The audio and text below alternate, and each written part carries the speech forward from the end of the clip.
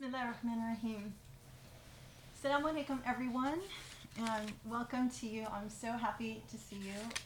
After all this time, I still get nervous, so I'm very happy to see everyone, and it's so lovely to see people's faces. I don't want to, again, say too much because, this is the most precious time to learn about the Quran, but I just wanted to share with you a little bit about my really amazing international trip that I went on last weekend, where I got to meet so many people who follow our work, and it was an incredible honor. It's like we sort of sometimes feel like we're a little bit in a reality TV show, and so you imagine like when you actually get to meet your audience and people know you, and they're like further along in this conversation that is the most meaningful conversation that you could actually have. It's not about food or fashion or anything like that, but it's actually about your path and God and everything. It's extremely meaningful and wonderful to like see faces connected to the names that I recognize, because when people write me, I see their names, or the people donate, and then I actually get to meet them in person. It's an incredible experience, very humbling, and also just the power of connecting is truly amazing. Especially, this is one of the things that I'm so grateful for as far as the pandemic, because people are very open to meeting, through this online vehicle. And I think that especially when you're on this path of truth and seeking, it's a very, very lonely path, as we've often said, and oftentimes we'll say that into the camera, and it goes out into the into the universe, and you don't really know who's hearing it. And so this trip was a really amazing time, because I actually, met people who were like, I hear you say that you're lonely, but I have to tell you, I'm listening to you and I feel connected to you. And one of the most memorable stories was someone who was telling us that, one of my favorite things is to go out into my garden, and I garden and I listen to the khutbahs. And sometimes, these khutbahs are so magnificent that I have to stop and take a breath. And then, and then he sent me a picture of his garden, and it's truly magnificent. But the thing that was really beautiful too is like he was telling us about how, he was listening to the khutbahs that we gave early in 2019 when we were talking about when we lost our dear friend Guido, who was part of the documentary filmmaking team. And, both of us talked about that and how he himself was so connected that he really felt the loss. And so, when you hear stories like this, it's just so incredibly beautiful. And I think it's, such an interesting time. I'm so grateful, and I get moments and glimpses of like how special this is. Like, for example, I shared with some of the groups that I started taking voice lessons. And so I've taken 2 now, and I knew my music, my voice teacher. She's actually the wife of Mito's piano teacher. And so we started our very first lesson. It's only supposed to be a 30-minute lesson. And we started by talking about how her sister got COVID and how she almost died and how she was in the hospital. And I was really interested to know, like, how did this affect the family? What went on with her? What was it like? I just wanted to know everything. And so I kind of followed her lead, and I thought to myself, okay, 30 minutes, but we're spending the first 20 minutes talking about COVID, and she seemed to be in no hurry to, change it. And then she made the point of saying, I really feel like these conversations, I'm very mindful that, my students get the full 30 minutes of instruction, but I never like to stop these kinds of conversations, because I feel like, especially in a pandemic, it's a time when we connect as human beings. And she said, for example, I have one student that I've had for a very long time, and we'd never sing. She gets on and she starts talking to me, and it becomes like therapy. And I ask her, are you sure you want to continue taking singing lessons? And she's like, no, I do. And then they keep talking. But, and it struck me, it's like people are really needing that kind of human connection and, talking about some of the issues. But we talk about these issues day in and day out, all the time. Every time we're on, we connect with people, even at home. These are like very meaningful conversations. And so I realize what a special thing we have which many other people in the world maybe want and don't have. So that was a really interesting glimpse. And so it just underscored for me the importance of having like these, Usuli communities and opportunities where people see me and it's not just like you're watching TV, but you're actually, like interacting. And so we feel connected. And, a lot of people said that it would be really wonderful to have sessions like this with the professor. And he, okay, so I'll tell the secret, every so often he would come and sneak in and, kind of watch what was going on. I don't know exactly when, but I do know that he was there when the man was telling us about his garden. The other thing that I felt to say is when he was telling us that story, he started crying, and he had the whole screen of people crying because it was such a beautiful, like touching story of like, on the one hand saying, you guys say that you feel lonely, but you're not, because we're here and we're connected to you and we're watching. And then the other thing that he said that was very interesting, he said, like sometimes I get sad because I feel like these are these magnificent, khutbahs or halakas. And then I look at how many people are watching and it's like 60 views and it hurts my heart because it's like everyone should be listening to these. But then on the other hand, it's like, now that the professor has been telling a lot of these stories of the Prophet and you go back to the early Muslims and you think about, okay, who were the handful of Muslims or the 60 people, right, in their time that really were able to like make a difference and make this religion come alive. They were the ones that set the foundation for our future where, and I feel like that, and I heard from a lot of people that that's what we're doing now, which is an incredible validation. And it's just, and that's what I believe, it's like, if I wouldn't be doing this, if I didn't feel like, this is my passion. And I feel like we're in that darkness and that we have the opportunity to start over again, kind of like, it was not that it's an opportunity and that we want this opportunity, but it's where we are. And so the fact that we have this opportunity and, can build hope and that people recognize it is something very exciting and very invigorating. And so, I had the opportunity to talk about the Quran Project, which, of course, is like my passion, and say that this is, I think, the most important project on the planet at this time. And I think everyone should get on board and all of that. So that was, it was great. It was a really incredible opportunity to meet people at very different stages in their journey as well, because I got a lot of different kinds of questions.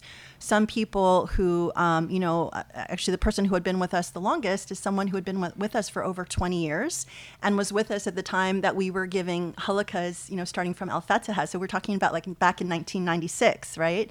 And so she was with me on one of the calls to someone, I think in the UK, who was just like, I'm new to the Usuli Institute, and I'm new to this whole thing, and I'm concerned because I don't know like what this is. In my words, she was saying, I don't know what this is. I don't know if this is going to take me somewhere I don't want to go. Is this like, is this a cult? And so I had the opportunity to say, listen, we're not trying to teach you a particular answer. We're trying to teach you a methodology and an approach to living as a Muslim, who's very conscious about social justice issues and beauty and mercy and all of these things. It's the tools and the foundation from which to grow and be the best version of yourself, and that's going to be a different path for each person. And it's, this is not a membership, it's not a club, it's an education. And that you need to start with the foundation. So, it's like I had a lot of opportunity to just really share about, the journey that I've been on.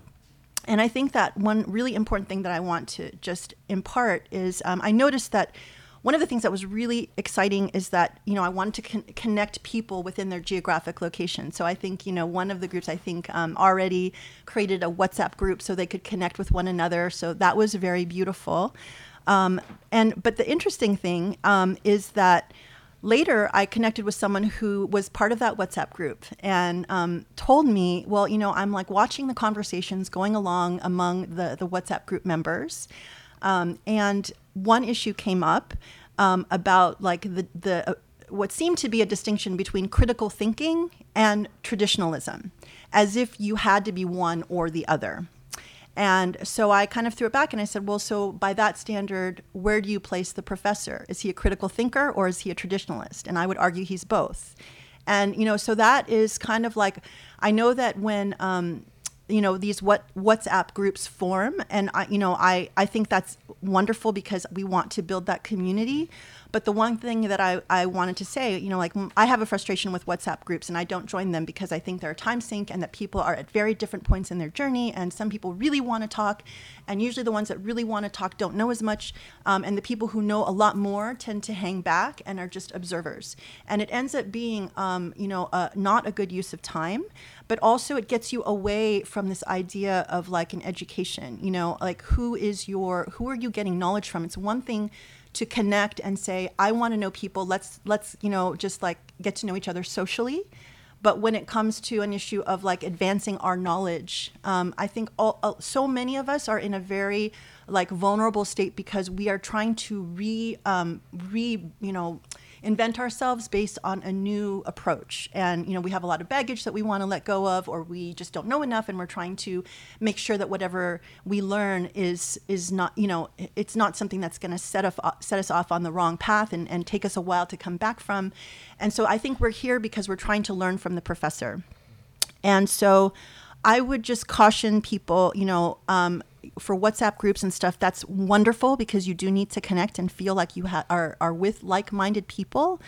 But be really careful about now, like, who's spreading knowledge. Like one of the very early lessons that I learned from the professor is, with the issue of accountability, it's very easy to sort of slide into that mode where you're saying, well, Islam says this, Islam believes that, God wants this from us. And now you're speaking on behalf of God, as if you have the qualifications to do so. The way you get out of that accountability and the way that you present yourself, with properly and honestly is to say, I'm not a scholar. And I think you often hear me say, I'm not a scholar. So here's my qualification, or my let me just preface my remarks by saying this is my opinion. I'm not speaking on behalf of anyone other than myself. This is my experience, and I'm happy to share with you in that way. But I am not claiming any authority because we don't have the training to do so. And it's an issue of discernment, and it's also an issue of manners. So, I think that you can't, you don't want, and accountability. I mean, God forbid, if you tell people something and you represent Islam in a particular way and it's wrong, but someone you're telling doesn't know that and acts on what you have told them, that is your accountability. And that's a scary idea. So I think if people really knew that, they would be a lot more careful about what they would represent about Islam. You can say all you want about your own opinion and your own, whatever. And I think the further you go in your journey, the more you learn it's better just to be quiet and listen, because everyone's sort of in this always in a mode of learning. So that's, just to put that out there, I thought it was a very, very important lesson, and it's something that people should sensitize themselves to. And also it gives you a chance to push back and say, when you say something like, that doesn't sound right, you can say, well, is this your opinion? You can speak from your opinion, but, I think we're all on this journey of learning, and it's really important not to, be careful what language we use, and to say this in a way that's not like, so black and white. And I think the last point that I wanted to make is about, this whole journey is, I had the opportunity to share a lot about like where I started, when I was 27 and I was like a broken person and didn't know who I was. And, the only thing that I knew really was that I believed in God.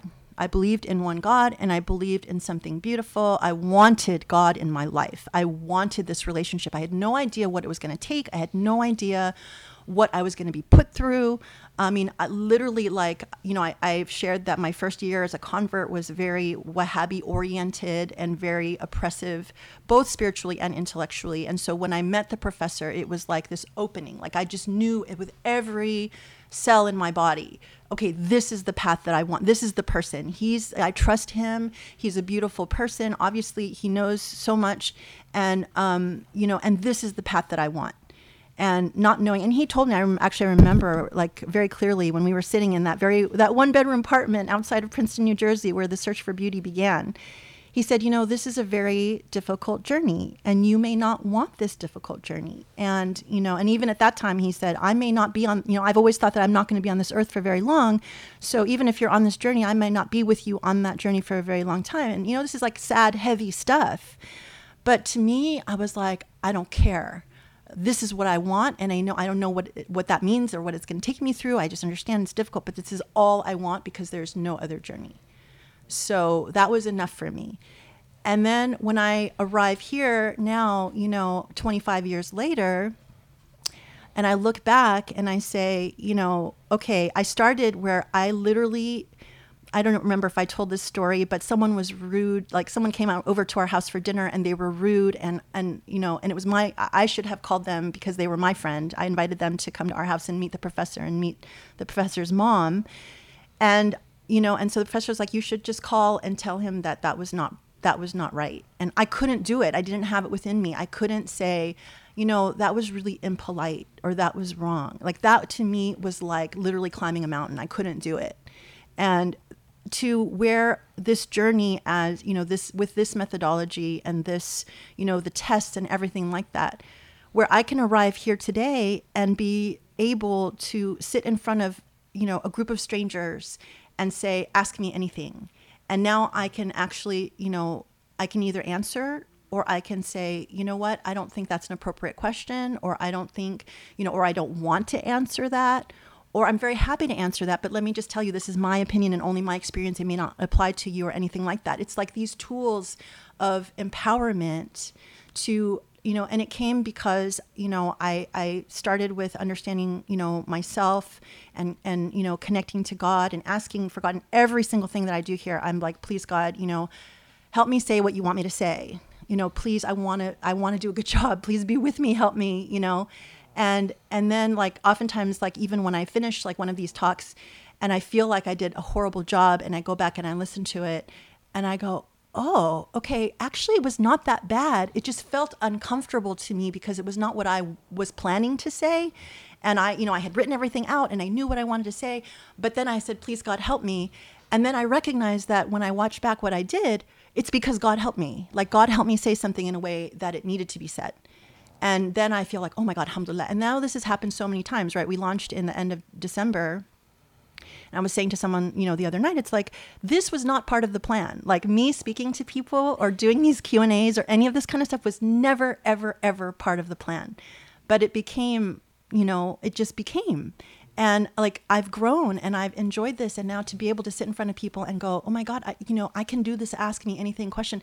This is not like us to say, hey, look at how great I am. No, it's like, I feel like I'm the number one believer in this process because it's like, it's just working with you, with whatever God gave you and allowing you to develop it and then use it to your full capacity to do something great. Or, great, meaning serving God, right?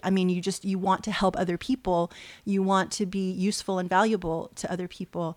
And then when you actually connect with people around the world and then they play back that they got it, they received it. And that they are grateful and that it's not even just like, it's nice to meet you, but it was like, you changed my life. To me, it's miraculous. And to me, it's like, I don't know, like what the heck I did. And I just, I feel like I'm the luckiest person on the planet, but I like, so I believe in this process. And so when I tell people it's not a cult or a membership, it's an education and an elevation. To me, this is like the definition of empowerment, right? Now I can say I feel empowered, which in a way I never thought I could, that I can say something, I can be quiet, I can push back, and I can say I'm wrong. Like, somebody called me out that I did something and I said something and I apologized because I was wrong. So that to me is like the goal. It's like, you're not going to be perfect. You're not going to be able to plan everything. You're not going to necessarily know what your path is. But if you trust it to God and you trust that you're just trying your best to find your way, then God will be there with you. And I feel like I'm so grateful that I see that in my own life. And it came in the most unexpected, unplanned, and really miraculous ways. So, that's the end of my talk. But for the Quran project, in so much of like what I think this starts with too, like when I'm hearing the professor talk about like these chapters of the Quran, like this is stuff that I've never heard before. Like, so we've been married and, you know, this is what he goes to the den and prays all night and whatever, you know, I mean, this is new to me and but it comes out in so many other ways, right? It comes out in how, you know, in the living example of living with someone like the professor. And so, you know, if this is where, like, he was my example for Islam. I mean, literally my living role model. And so if the Quran is what is, you know, the source of this, it just underscores to me more like how important this project is. So we are today we're gathering, or we're talking about the Quran instead of the line by line tradition, because we're celebrating 150 donors. Okay, so I had to come up with an excuse. I'm like, please, let's do another new Quran halakha, and it's like, okay, here's the justification. We reached 150, so he agreed. And then we decided, also that based on some other suggestions before that. As kind of an incentive for us on the fundraising path, that every 25 donors, which is a good amount of money, I mean, that's like $30,000, that we would celebrate it with another new Quran halakha. Because I feel like every time we hear these, we get motivated again and we get excited again. And, and it's important for us on the path of like raising money, to remind people. And since we hit the 150 mark, I think last I checked, although I've been so busy, I haven't, responded to people on emails and everything. So please forgive me. I think we've had another 5, equivalent of 5 donors. So we only need 20 more guys till we can have another new Quran halakha. Okay. So let's do it. And the good thing is we had a task force meeting for the fundraising, effort. And again, it was like, seriously mind-blowing and inspiring, and it's just seeing people getting so fired up, because they believe in it, is really infectious. And everyone who comes to it has a different skill set and different sets of ideas and a willingness to make it happen. It's very energizing. So I invite anyone who hasn't joined on. It's never too late, and any little bit of time you might have that you want to turn, we welcome and would be very excited to have you on board. So it was just, it's in sense of like building community and feeling connected to like-minded people. This was another chance where it was just a really beautiful thing. So so that is it for me. And thank you so much, everyone who came. And inshallah, we'll do some more of these, coffee and question and whatever we call them. But these, community connection events. And then hopefully, it's so meaningful to meet you and know you. So thank you so much for taking the time. Did you forget your notebook? Yeah, I'll be right back. This is always the moment where it's like, I forgot my notebook. Okay. Let me.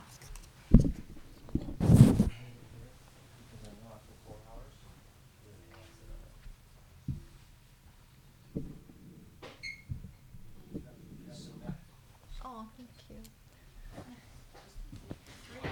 Okay, so I guess this is my, oh, thank you. So this is my chance. Oh, no, look, I'm talking and he's not even here. This is my chance to tell stories, and I can embarrass him because he's not here. Anybody have a question or anything? He was like, actually last night, he's like, are you going to embarrass me again tomorrow? And I'm like, of course, that's my job. So, but if anyone has a question while the professor is getting his notebook, I'm happy to answer. Oh, no, okay. I locked the den so the dogs don't get out. Let me go do it. Okay, Sharif, you can answer questions. Hold on. I'm sorry. Knock, who's there? The jinn. We have, alhamdulillah, we actually have I'm going to embarrass, Cheyenne is here. So we had the pleasure of being part of their anniversary drive across country. So then they took a COVID test right before they arrived. So it's nice to have a little bit of a in-person audience. We haven't seen anybody for months, and like Mito has not left the house since March. Like maybe once we did like a drive-by birthday, for one of his friends, which was really sad because you drive this whole long way. We drove like 45 minutes, and then we had brought like Sprinkles cupcakes, which is, if you're from LA, they're like the most amazing cupcakes. And so we like got there, and he handed him the bag, and his friend handed him a little box with a cupcake.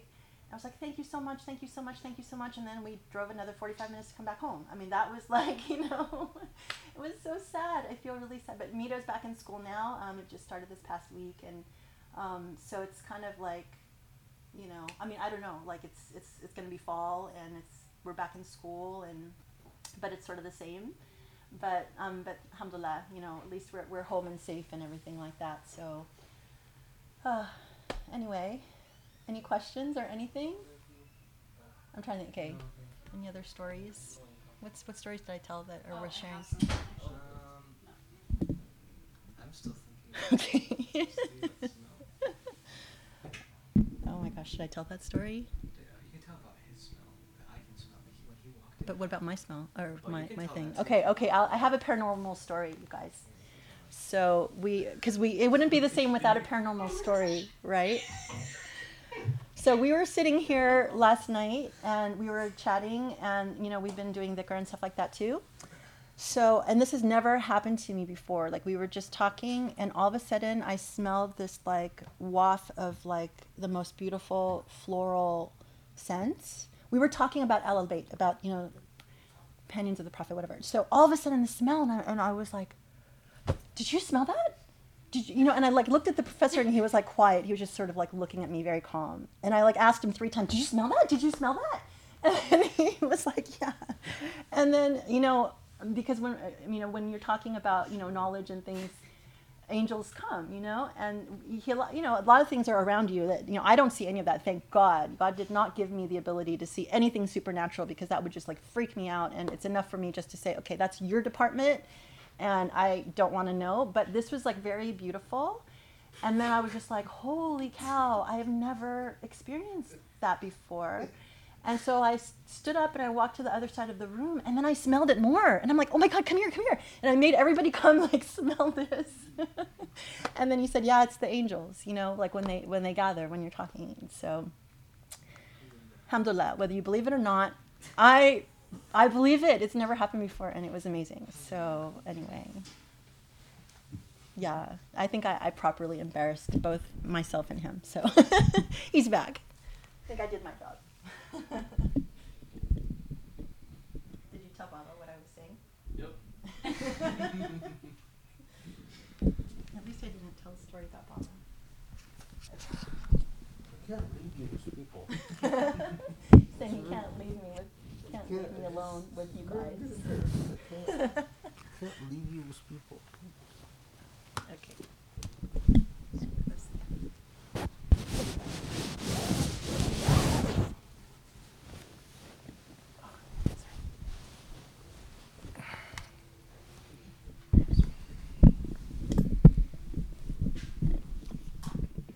بسم الله الرحمن الرحيم. اللهم اشرح لي صدري ويسر لي امري واحلل عقدة من لساني يفقهوا قولي يا رب العالمين. اللهم صل وسلم وبارك على محمد واله واصحابه ومن تبعهم باحسان الى يوم الدين.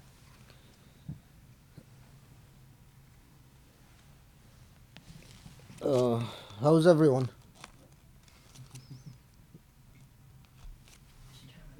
Everyone is okay? How are you? I'm going to turn on the closed captioning, so hopefully, okay, go for it.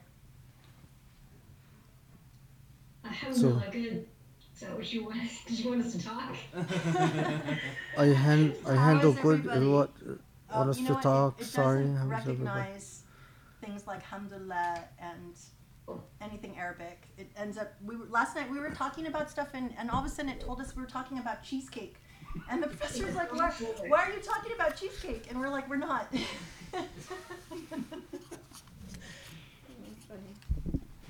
Did she embarrass me when I was gone? Yeah. She told a good story, alhamdulillah. Well, I heard from Sharif. Sharif always tells on her, and he told me that she's telling you the story of the scents. But it's amazing. I mean, as long as we've been married, and she noticed the scents, I guess for the first time. They've always been there.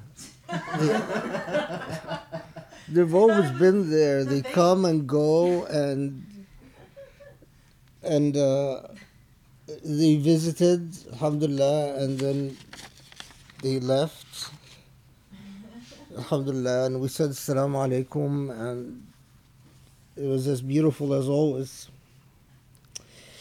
Okay, so inshallah, we are going to be doing Surah Yasin. Um, um, it became clear during the dhikr sessions that this is the surah that I should do,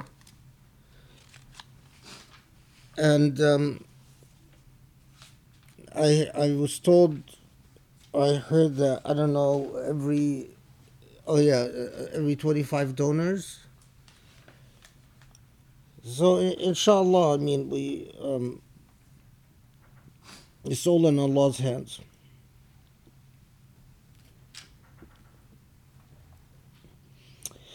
Okay, so Surah Yasin is one of the early surahs of the Quran.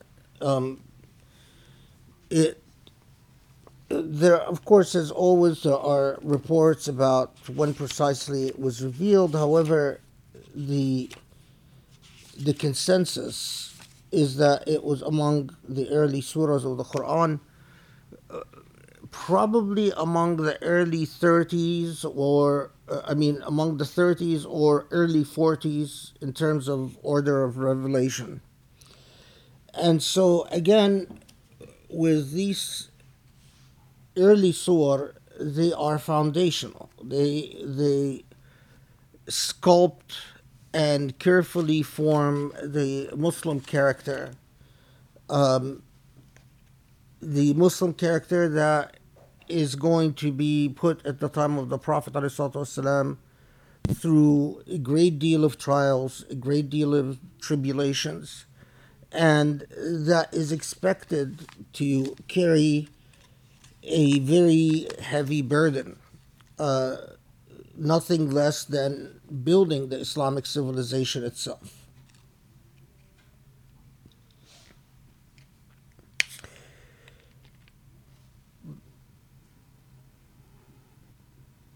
Now, Muslims throughout Islamic history recognize the importance of Surah Yasin to various degrees and in various ways.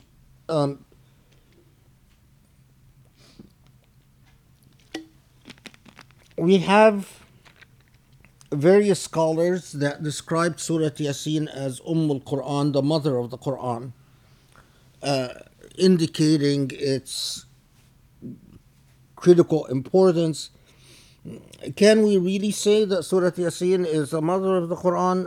I don't know. I mean, it is definitely a core surah, and it's definitely a surah that a Muslim must reflect on and must absorb. And it is a formative surah. There are a lot of traditions about the blessings of citing Surah Yasin in different circumstances. There are traditions about reciting Surah Yasin before you go to bed. There are traditions about reciting Surah Yasin when you first wake up. Probably the most famous of these traditions is the traditions about reciting Surah Yasin in funerals or at grave sites and so on. This goes back to a hadith reported from the Prophet ﷺ. However, the hadith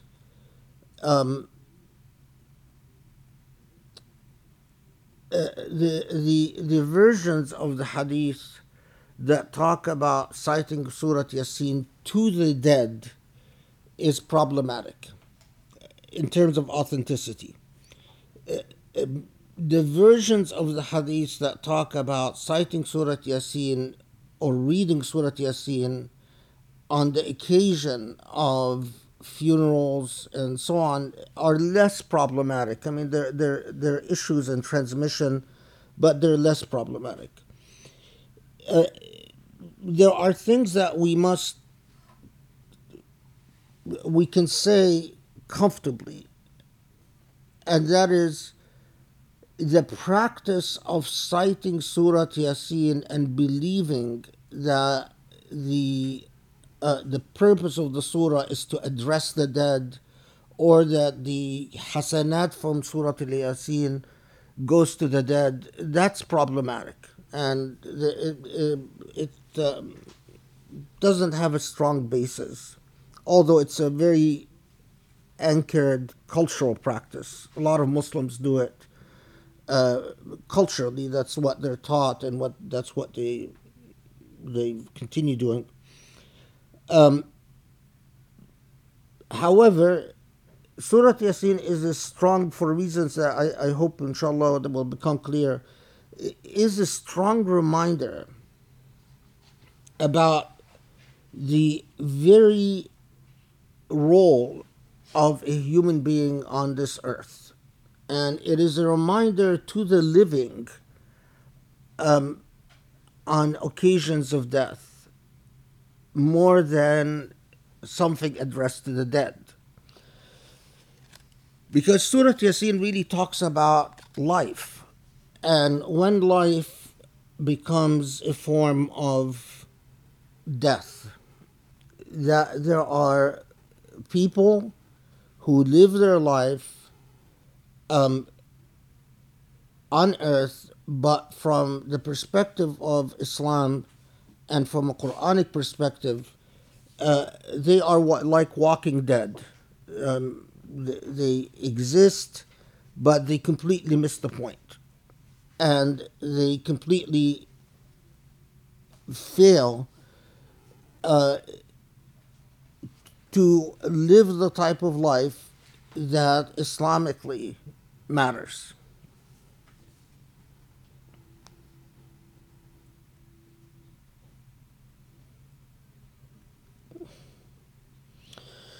Okay.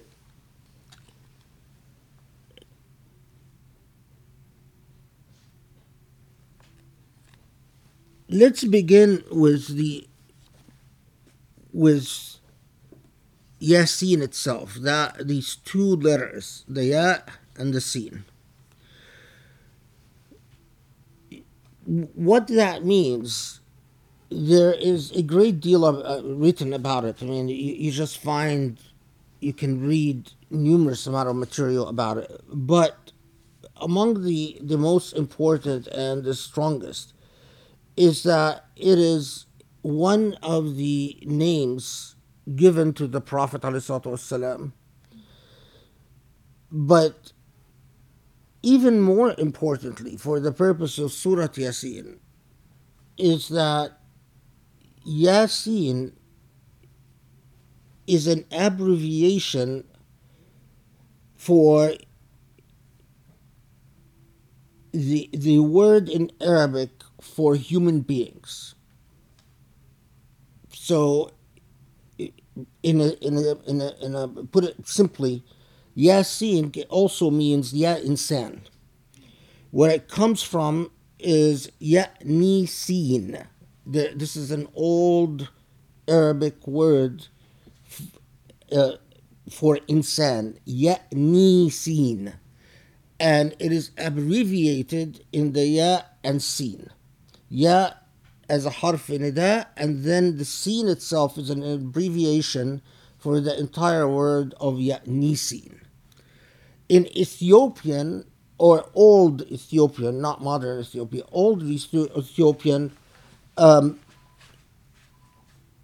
and also in the language of Tai, the Arab, the tribe of Tai, Yasin meant human being.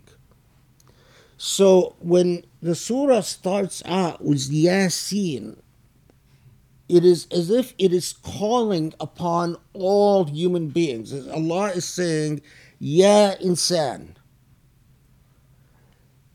pay attention. All of you human beings, pay attention, because I'm going to be telling you something very important about your life on this earth. And even more importantly, I'm going to be telling you something about what happens that makes life on this earth a form of death.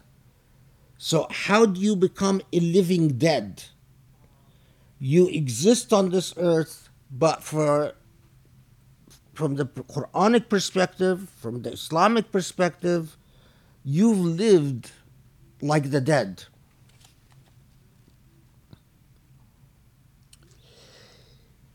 Now, notice that the surah starts out Yasin al-Quran al-Hakim, the wise Quran, and immediately Innaka lamina al-mursaleen, you are a message bearer, you are a messenger, you are a prophet. So we're struck right away by the invocation of human beings, all human beings, ya insan, all human beings, then swearing by this Quran, so alerting us that this is the Quran that's going to tell you something very important about insan, about human beings, and then addressing the Prophet after having brought to the fore, to the very front, the idea of human beings, addressing the Prophet and say, you are truly a messenger. The example of the Prophet ﷺ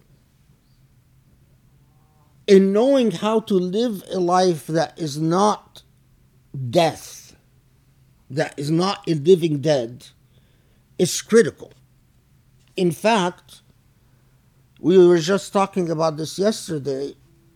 In fact, for those who, not the way Muslims study the life of the Prophet today and they think they know anything about the Surah, which is a bunch of ghazawat and it has been reported that the Prophet said this, or it's been reported that the Prophet said that. But those who truly delve in the moral example of the Prophet ﷺ and come to understand what it meant when people would describe the character of the Prophet as the Quran, what was the character of the Prophet? It was often asked, especially Aisha and the other wives of the Prophet, and their response was always, well, you want to understand the personality of the Prophet, you want to understand his character, it was the Quran. And the Quran itself described the Prophet as a man of great ethics. And for those, وَإِنَّكَ لَعَلَى خُلُقٍ عَظِيمٍ. Now, for those who delve into the moral example of the Prophet, into the beauty that was the Prophet, they realize that in fact it was a living embodiment of how human beings can exist on this earth, exuding beauty, exuding virtue, and embodying virtue, and living a fully meaningful, fulfilling life. But here's the thing, why start out with human beings, ya insan, and then swearing by the Quran, and then addressing the Prophet, an affirmation of the role of the prophethood? It's as if the Quran is telling us, and we'll see this in a second when we talk about the rest. The Quran is telling us yes, I am addressing the Prophet, and Allah is constantly assuring the Prophet and giving instructions to the Prophet. But you, human beings, are, that doesn't exclude you as human beings. In fact, you are being called upon to live and re-embody the example of the Prophet as much as possible. So, in the very opening of Surah Yasin, the very first 3 ayat, you are immediately become epistemologically aware of an intimate linking between the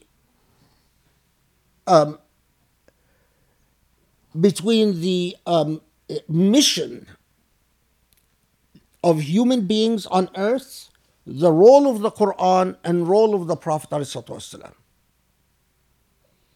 A very powerful opening salvo by the Quran that immediately these three are linked. And the challenge is that you fully absorb the relationship between the insan, the Quran, and the Prophet ﷺ. Okay.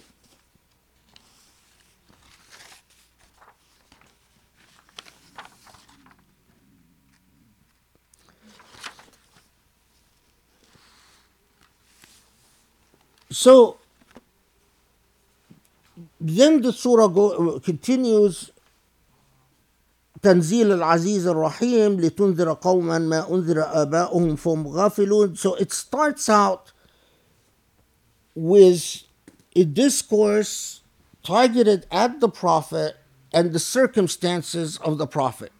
You are truly a messenger. You have been sent to a people that and I don't want to get into the long discussions about what precisely this is ayah 6, what precisely that though mayest warn people whose fathers were not warned, so they were heedless. There's a debate about whether their fathers were not warned, or whether their fathers were in fact warned, but that they consistently ignored the warning. This is an interpretive debate that we don't need to get into. But the point is that it tells the Prophet, God is with you. God understands that you have a message to a people that, for whatever reasons, continue to be oblivious.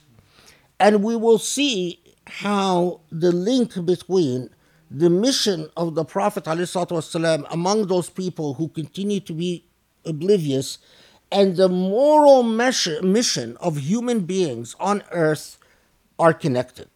There is a wonderful and powerful nexus created between a prophet with a mission and a human being with a mission. And it's very important that you understand this. A prophet with a mission and a human being with a mission.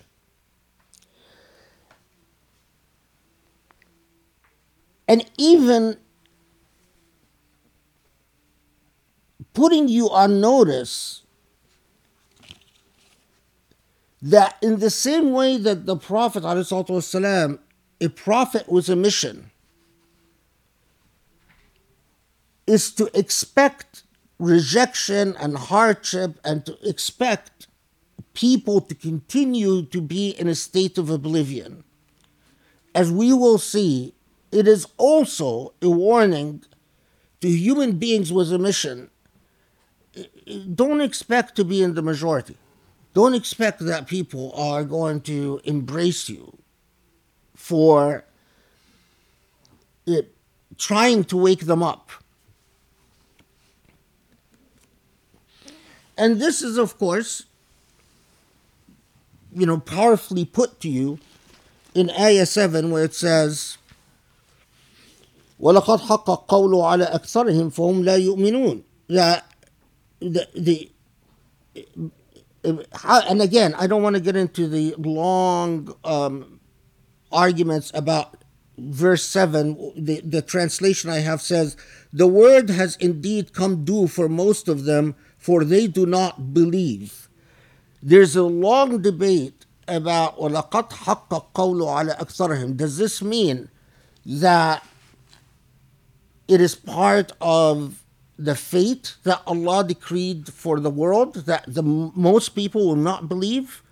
Or is it, in fact, Allah simply responded to the will of human beings who have chosen to be ungrateful, as Allah consistently, and we'll talk about this, does, is that Allah accepts your decisions according to a causal law that exists in creation. And when Allah says حَقَّ القَّوْلُ عَلَى أَكْثَرِهِمْ, the word has become due, meaning that this is just a fact that Allah confirms in the divine books, meaning in the Lawh al-Mahfuz, in the holy tablets. The second school is the correct one, that it is not that Allah has predestined the majority not to believe, but it is a fact of life that the majority of human beings on earth will not believe and will not respond to the message of Surah Yasin. And part of being a messenger, whether a messenger of revelation, a messenger who has received revelation like the Prophet ﷺ, or a messenger meaning a human being with a cause, is for you to understand and accept that it is not about popularity. It's not about being a rock star. It's not about people adoring you. And it is not even about the expectation of success.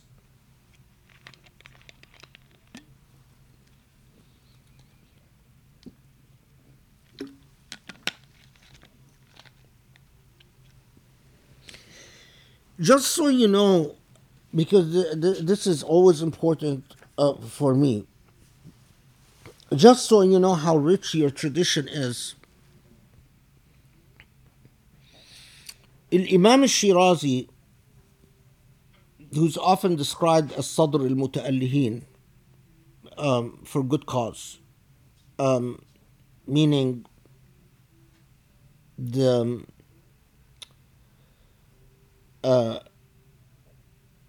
it's a label that is given to very few people, meaning that they have attained the perception of divinity that very few people have attained in life. Imam Shirazi, just from the opening of Surah Yasin, has a fascinating discussion in his Tafsir that you can access if you can find Tafsir Shirazi, about al-aql al-Qur'ani and al-aql al-Furqani. And this is a subtle and subtle and perhaps even a challenging concept. But what he in effect says, I'll say it in Arabic just for those of you who know Arabic very quickly. العقل القرآني العقل الذي فيه مبدأ تفاصيل المعقولات والعقل الفرقاني هي النفس التي استمدت منه الحضور من حضور تلك التفاصيل. What this means, I mean, a lot of Arabic speakers will not even understand what I just said, but anyway, the العقل القرآني is,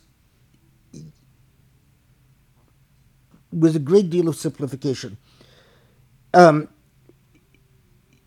the ethics that people are called upon to understand from their engagement with a textual agent. So there is revelation, there is a text, and you are called upon to apply your intellect to understand a set of ethics that come from this text. Al-Aql al-Furqani is the ethics that you are called upon to understand from the innate nature of things. For those who believe that the West invented natural law, anyway, and Imam Shirazi told us that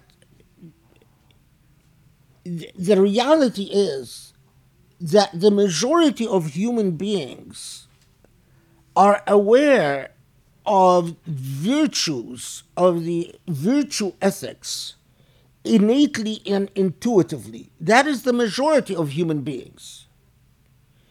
But when Surah Yasin tells us that most people will not believe, what they will not believe in is al-aql al-Qur'ani. That the problem is that human beings, while they innately know a great deal about virtue and morality, they live a life in which they deconstruct and abandon these virtues. And they fall into a relationship of defiance and arrogance and ego with the revealed text, because they are not at peace and because they don't understand the relationship of morality that comes from Furqan and morality that comes from Quran. The morality that comes from innately, from nature, from creation. They imagine falsely that they're irreconcilable and that they're clashing. And that if you are a Qur'ani, and in fact, the Shirazi says that if you see anyone who claims a morality that comes from the Quran that is a failure as a human being, then you know that that's a false messenger immediately. That in our language today, it's with a great deal of simplification, that if someone uses the Quran to perpetuate ugliness, I mean, when I wrote The Search for Beauty in Islam, Shirazi was one of the people that heavily influenced me, and there are some other like Mullah Sadra and Imam Wahyan al-Tawhidi and so on. The philosophy of beauty I didn't invent, I simply developed into the modern age. And where it comes from this embedded tradition in Islam that understands the relationship between the insan, the Quran, and the Prophet, that they have to exist in harmony. You cannot have humanity and the Quran and the Prophet exist in tension.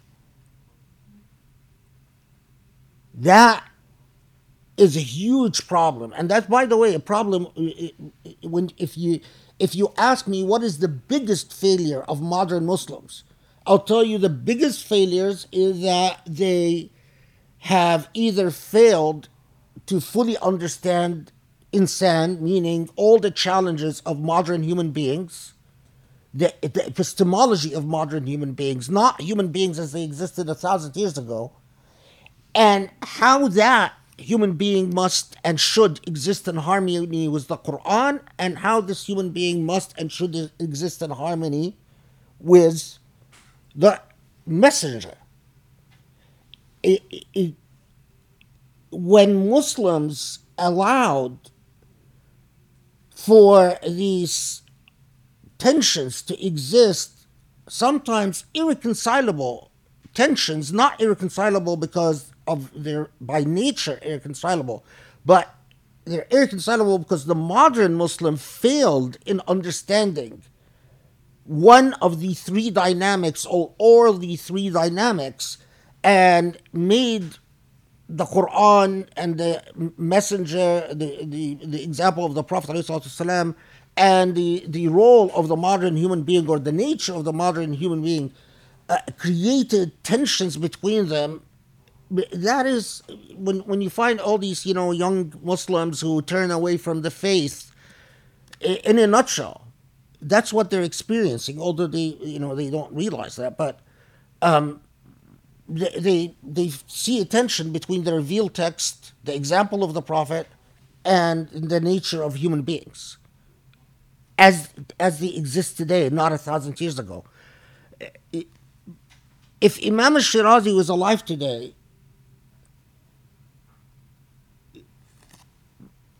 what he would say about this would explode people's minds, because to him it was very innate. Anyway, okay. So then, what is the heart of Surah Yasin? Surah Yasin, in my opinion, and in my reflections, and in my study of the Quran, the heart of Surah Yasin is right at the beginning when it describes to us who are the living dead. This is the ayat 8, 9, and 10.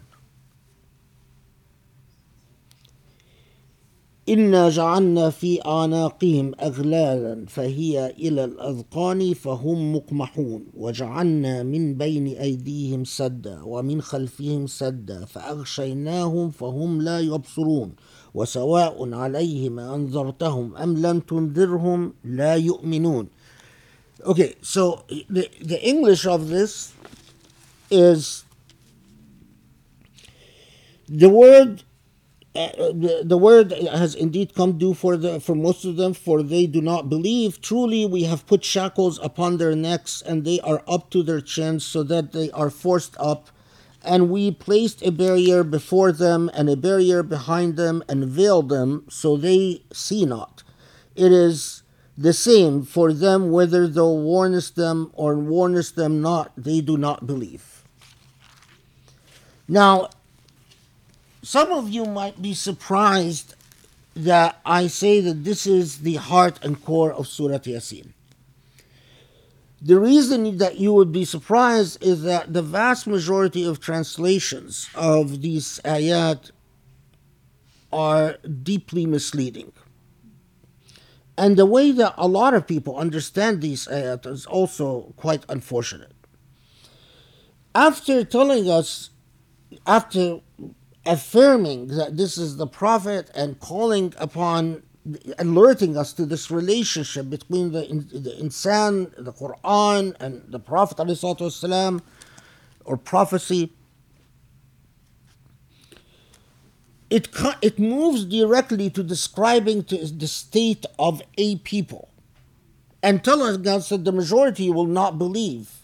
Okay, so what is the problem with this majority? It is not talking, as a lot of Muslims, modern Muslims particularly, think that these ayat are talking about people in the hereafter, that these people who are shackled and have a barrier behind them and a barrier in front of them, that's in the hereafter. Well, look again at the language. Most of them will not believe. What is their problem? Their problem is that they have shackles and they have barriers. So, again, the problem is, truly we have put shackles upon their necks, and they are up to their shins, so they are forced up, and we'll talk about this forced up thing, And we placed a barrier before them and a barrier behind them and veiled them so they see not. Well, okay, so the majority will not believe, and they have shackles and they have barriers. That begs the obvious question: does the majority have shackles and have barriers? Do you see concrete material shackles? Answer is no. The majority of, check out any atheist, check out any person that denies the messenger Muhammad alayhi salatu wasalam. What shackles? So it is not talking about actual shackles. It is talking about, and it's not talking about physical barriers. So what is it talking about? Well, there is a little hint by there's a reports on the occasions for revelation. It's been reported that these ayat were revealed when Abu Lahab swore that when the Prophet ﷺ is in sujood, that he's going to bash his head. And some other person said, when he's praying in sujood, I'm going to throw garbage on him. And according to the story, Abu Lahab finds the Prophet ﷺ in sujood, so he lifts a rock to smash his head, and he is unable to lower the rock on the Prophet's head. And then the other guy comes along and says, "What? You can't throw your rock to bash his head?" Well, I'm going to. He had the intestines of some animal he had slaughtered. I'm going to throw the intestines on his head, and he is unable to throw the intestines on the Prophet's head. And according to these narrations, well, what this ayat are talking about is the reason they were unable to throw the rock or the intestines or the garbage on the Prophet's head is because Allah sent visible shackles that obstructed them. And in fact, one of the reports says that a man said, well, when I see the Prophet, I'm going to beat him up. It's the same incident. And then he kept looking and he couldn't see the Prophet. And he said, where's Muhammad? Where's Muhammad? And he couldn't see him. And so that these ayat are addressing this historical incident in which people were prevented from physically hurting the Prophet ﷺ. Is it possible that happened? Yeah, it's possible. But is that what the ayat are talking about? There's no reason to believe that they are. And in fact, I'm skipping over the problems in transmission and isnad and all of that stuff. But the ayat are written describing a general state of affairs. It is not, they don't address themselves to specific individuals. They say that you, Muhammad, you will try to alert people to this truth. Human beings, the Quran, the message. And most people will not believe. Know that from the get-go. Most people will not believe. Why is it that they will not believe? Because they have these shackles and these barriers. So are we bound to give it this literal interpretation that, well, it's talking about an incident when people tried to hurt the Prophet and they couldn't? No, we're not bound. Everyone follow what I'm saying? I want to make sure I haven't confused anyone. Everyone following me? Okay. So then we go back again with a word that occurs in the Quran only this time, but it is a very remarkable word in this context.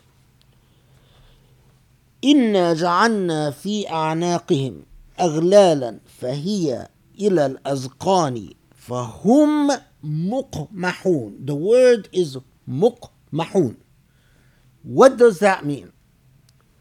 It is describing a people who have some type of constraints or restraints on them. Their heads are held high. Al-muqmah is like qamh al-ba'ir. In Arabic we talk about qamh al-ba'ir. Qamh al-ba'ir is when cattle are drinking in very cold weather. They have a hard time lowering their head to cold water. These, of course, are desert animals that have not adapted to the cold.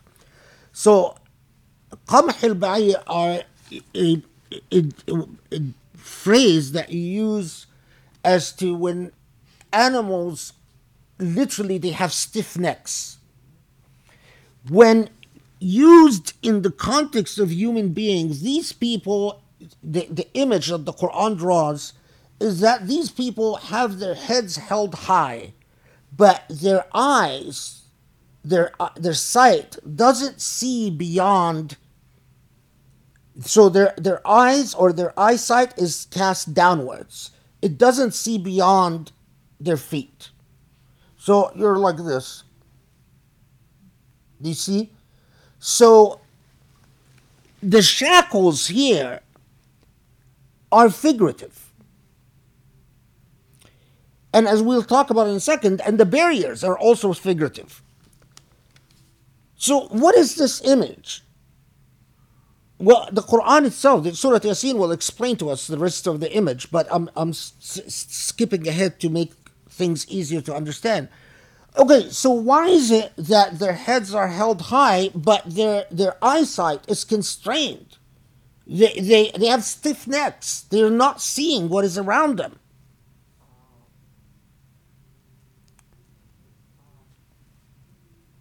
As Imam al-Shirazi says,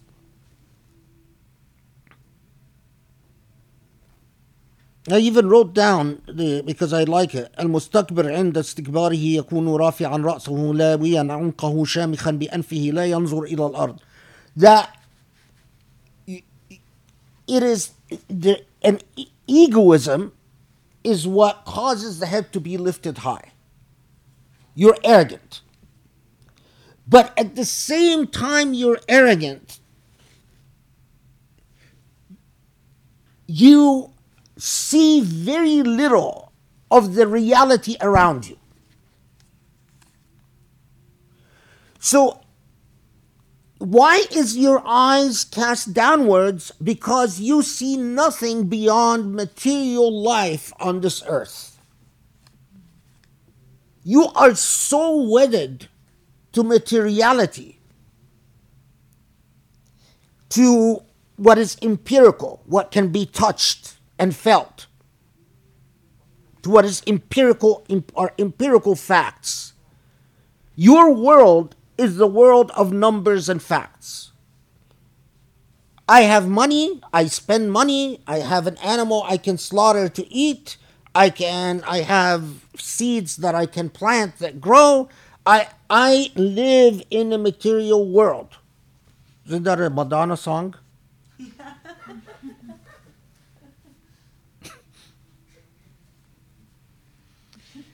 But because you live in a material world and you are unable to see beyond your material world, yes, your head is falsely held high. You are a muqmah. You are a muqmah like these cattle. Your head is held high because you believe that you are upholding your your dignity, your honor, your autonomy, your sovereignty, your career, your independence, all the cool things that human beings believe that they're upholding. But at the same time, you're blind. You're a fool. When an animal, البعير المقمح في خطر, I forgot but في خطر واضح, let's say, or في خطر حاضر, the cattle that is in a state where their neck is held high and stiff but it can't see because of the cold is in imminent danger because it can't see the reality around it. If there is a wolf coming up upon it, that animal is in a vulnerable and weak state. Similarly, like these people, like human beings who don't understand. Now, here we pause with the word ja'anna. Why do we pause with this? Because it's always translated as we put shackles on them. But al-ja'al, and I'm not going to give you an Arabic lesson, but there's a very important theological point here.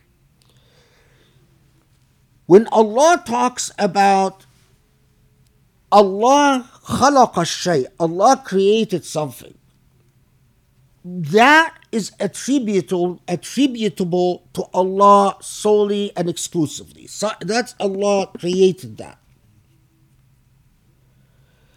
But when we talk about Allah ja'ala shay, meaning, and the English doesn't have that subtlety in expression, but that means that Allah created the laws that facilitated the reality. So in other words, Allah here, where are these shackles from? Allah created the laws that gave human beings volition and autonomy. Allah created the laws that enables a human being to be arrogant if a human being wishes. So, ja'al shay doesn't mean that Allah put these shackles on you. Allah is not the one that put the shackles. You put the shackles through your own volition by manipulating or by engineering and moving and dealing with the laws of causation and nature created by Allah. If Allah would have willed, Allah would have created you a believer. If Allah would have willed, we would have all been like the angels doing tasbih night and day. If Allah would have willed, Allah could have created beings like dogs, for instance, that have no sense of arrogance, no ego. They have loyalty. But Allah gave you the ability to defy Allah. Gave you that ability. Allah said, I'm going to give you the ability to obey me, but I'm also going to give you the ability to defy me. I'm going to give you the ability to love me, but I'm also going to give you the ability to hate me. That's the difference in ja'al. That's the problem with translations that don't spell this out. Is وَجَعَلْنَا فِي أَعْنَاقِهِمْ أَغْلَالًا. That doesn't mean that Allah created the aghlal. You created the aghlal by exercising your own volition and choice in Allah's creation.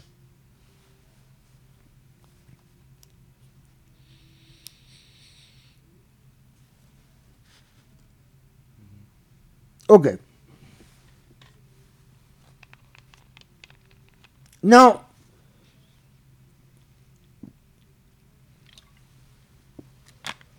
so these people in the state, which is the majority, they believe that they exist in a state of dignity and honor because they're rich, because they work hard, because they enjoy the world. But in truth, their perception, it's like the image is very powerful. It's like they have stiff necks with their heads held high, and their plane of eyesight, or the where their eyesight goes, is very limited, and what they're able to see is very limited. And even further, veils descend, and the veils descend not just behind them, but the veils descend when it says وَجَعَلْنَا مِنْ بَيْنِ أَيْدِيهِمْ سَدًّا, between their very arms, or between their very hands. What does that mean? That the veils separate them from their own selves, from even understanding themselves, and even understanding those who are closest to them. So these veils, in theological terms, if you will, these veils, for instance, makes a narcissistic father who doesn't see the truth about his children, or makes a narcissistic husband, or a selfish wife, or an oppressive brother, or an oppressive, in other words, the veils start to descend where you as a human being lose sight of what the Quran will tell you is important, as we'll see as we go on. But summed up in that, you lose sight of this critical relationship between insan, human beings, Quran, and prophecy. And you exist in a state of ignorance, in a state of darkness. Theologians in this context often talk about, when they talk about these sudud, these veils, they often say that there are three levels of veils. عمل قلب, عمل الشواغل, عمل جحود. The veil that descends upon the heart, the veil that descends upon الشواغل is like what is intellectually comprehensible, so you understand your role. So let's say the veil that descends upon the part of the intellect that guides your functionality in life, your how you direct your productiveness in life. And then the veil that obstructs your ability to understand gratitude and gratefulness.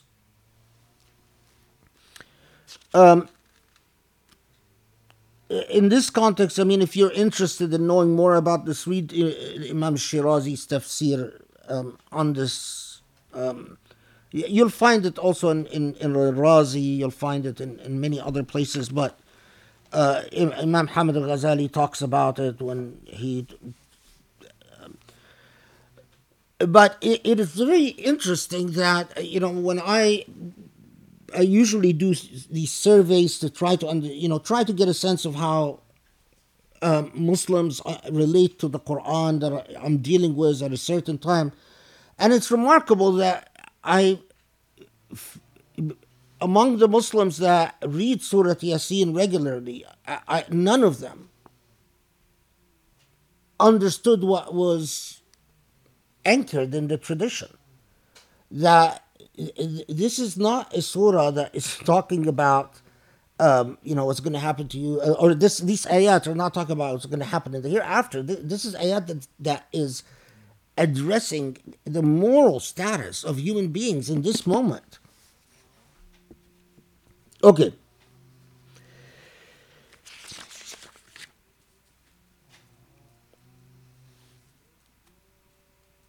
Yeah, okay.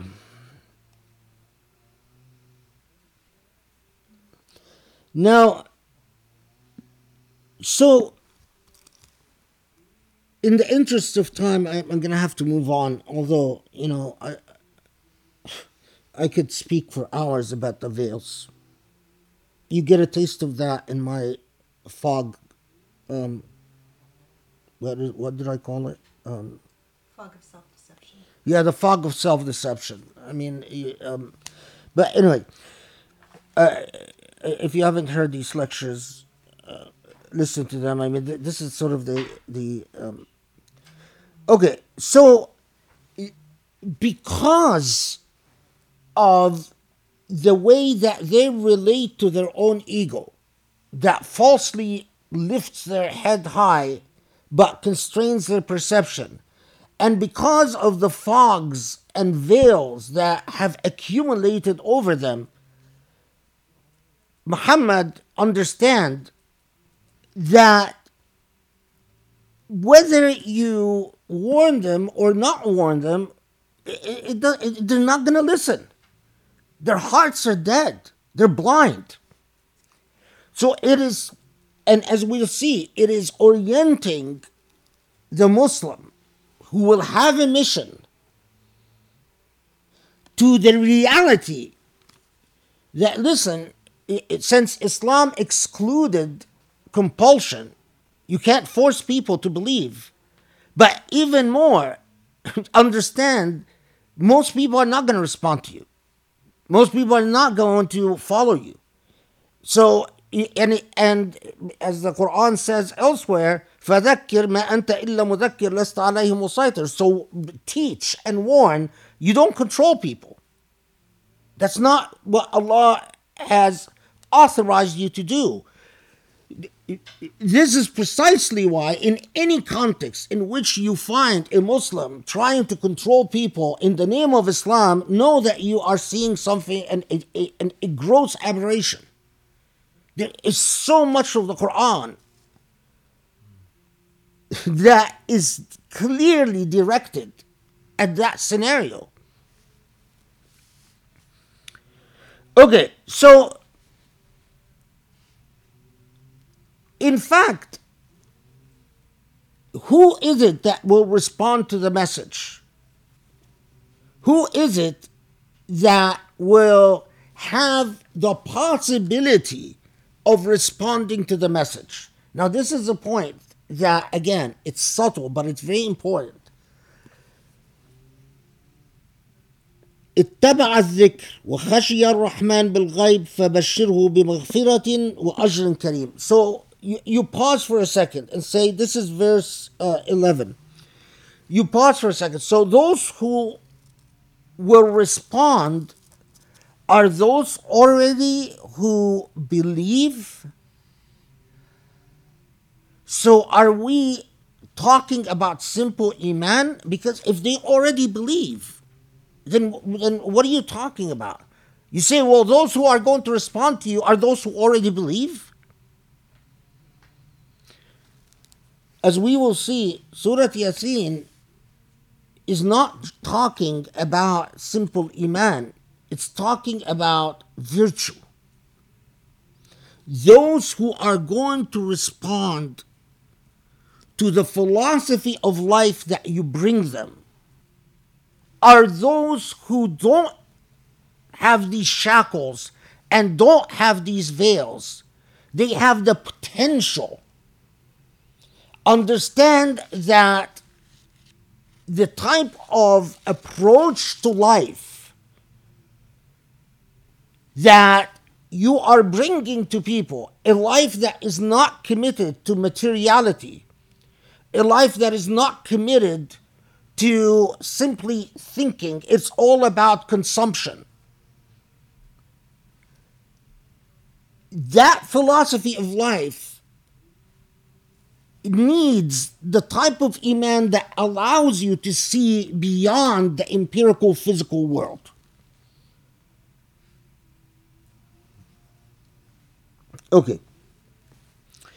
Now, among the most remarkable things about Surah Yasin that inspired our ancestors, and again, of course, we've completely ignored it because we've lost our connection with the Quran as modern Muslims, but is verse 12.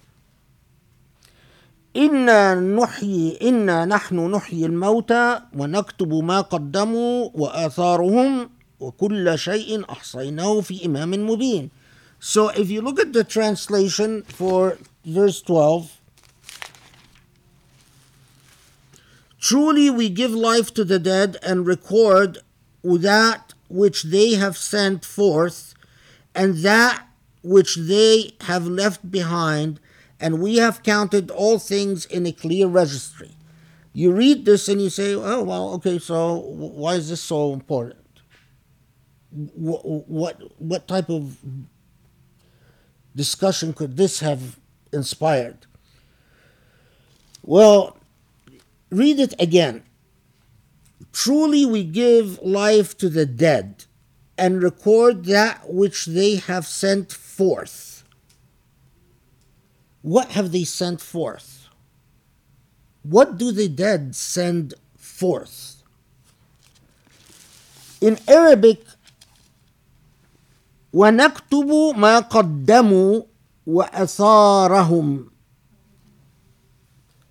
Okay, so the dead have ma qaddamu, and there's a big grammatical debate that I'm not going to get into. Is ma qaddamu means what they've done or what they in fact have put forward in life? There's a big debate.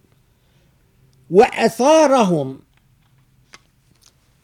Athar is what you leave behind.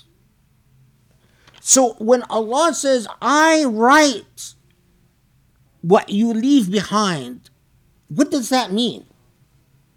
I document your legacy. Al-Athar, when you visit the ancient remains in Egypt, the pharaohs, that we call that visiting the Athar. Athar is what you leave behind.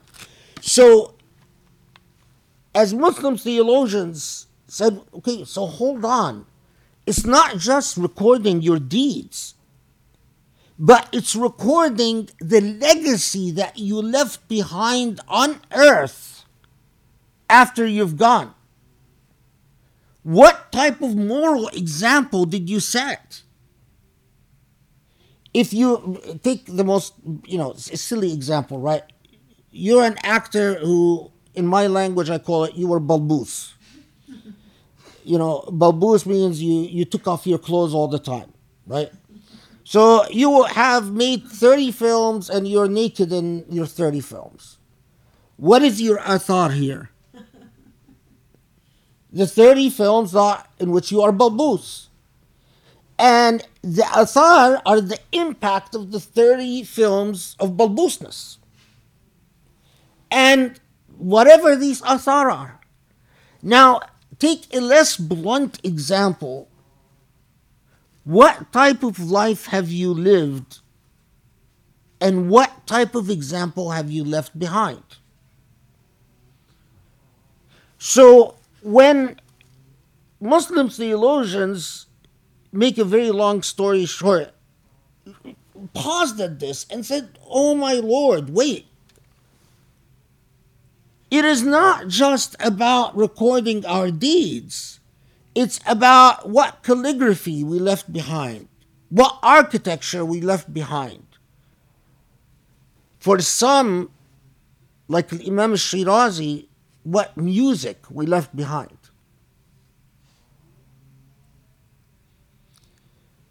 What have you left behind?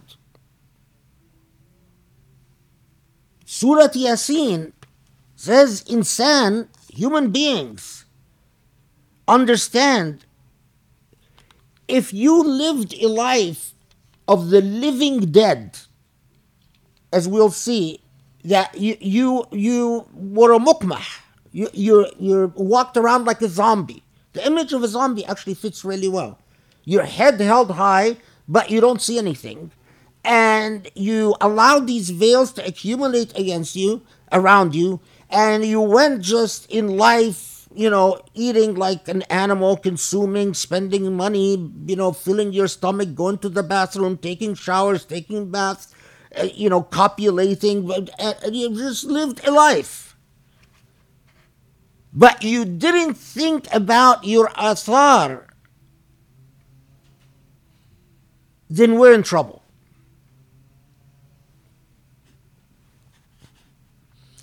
Imam al-Shirazi in particular, I want to introduce you to a part of the Islamic tradition that sadly has been forgotten by the moderns, and it often, that part of the Islamic tradition, when you encounter it when Muslim theologians are discussing Surah Yasin verse 12, but Surah Yasin in general. I mean, I'm just, verse 12 is the launching point for that debate or for that discussion. And the reason I want to introduce you to it, because it's not just fascinating, but it's actually quite mind-blowing. If you look at Imam al-Shirazi's Tafsir in this ayah, on this surah, on this ayah, you'll find that Imam al-Shirazi citing the Greek philosopher Pythagoras, not something very consistent with Wahhabi Islam of today, right? He cites the Greek philosopher Pythagoras to make what point? Imam al-Shirazi belonged to the school of thought that said that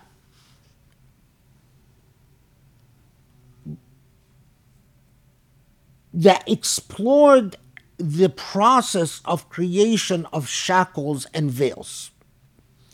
And to summarize what they argued is that they said, I'm sorry, just for those who know Arabic, I'll just say it very quickly. كل من اقترف معصية حصل من ذلك أثر في نفسه وحدث فيها حال وكيفية نفسانية إذا تكررت الأفاعيل وتكثرت الأقاويل استحكمت الآثار في النفس فصارت ملكات بعدما كانت أحوال.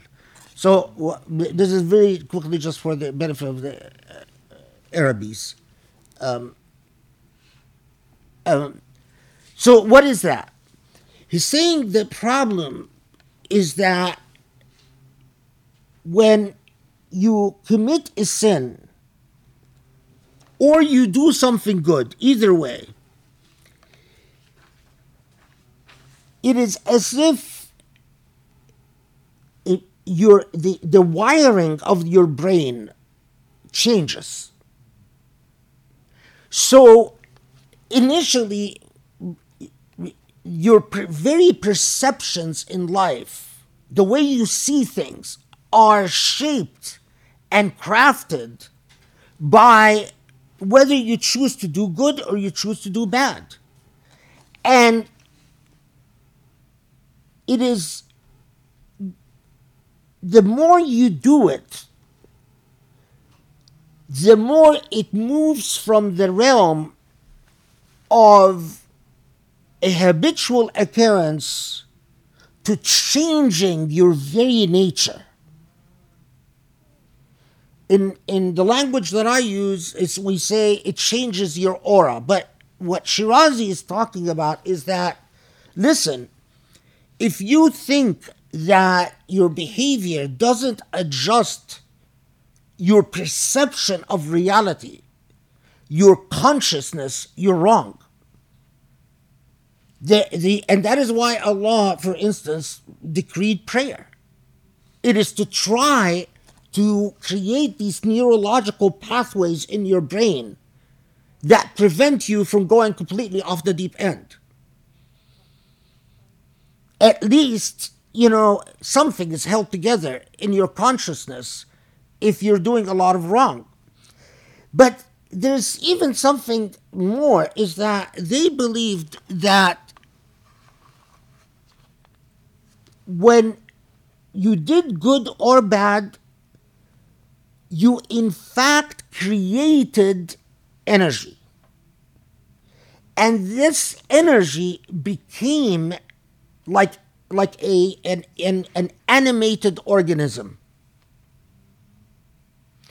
So if you talk to Shirazi, he would tell you, a lot of people create their own demons. Why do you create your own demons? Because when you do things that are ugly, you're actually creating a ball of energy that is animated, that is dark, that will haunt you. And that will haunt you, and that demons then use against you. But it is your monster.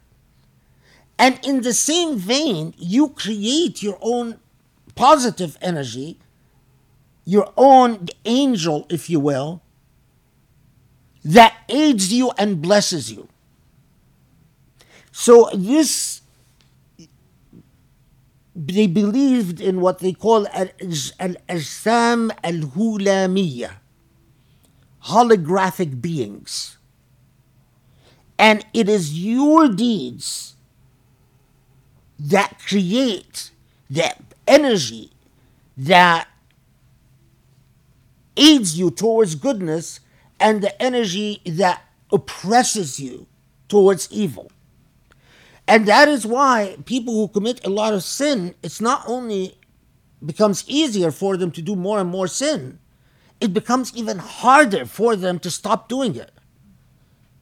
Because now they're haunted by an animated darkness that will not leave them alone. And it takes a lot of hard work to cleanse that darkness, to kill it, if you want to change. And, they go at great lengths about that. This is what Surah Yasin is talking about when it's alerting you to the state of shackles, the state of sudud, the state of iqham, fahum muqmahun, that, if you only see the material world, all of this you will not understand. If you only understand the material world, you have no access to spirituality, to the world that surrounds you. And as we'll see, even the jinn, because the Surah Yasin is conscious of the fact that those who are muqmahun will say, what jinn? We don't see jinn. But they surround you everywhere. In the same way that angels surround you everywhere. In the same way that gravity surrounds you everywhere. Energy surrounds you everywhere. Things that you don't see all the time surround you.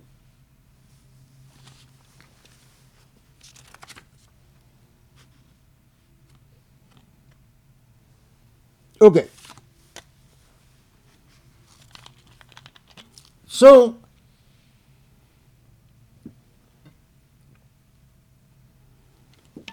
my friends, to be Islamic, my akhi and ukhti, my brothers and sisters, my brothers and my sisters,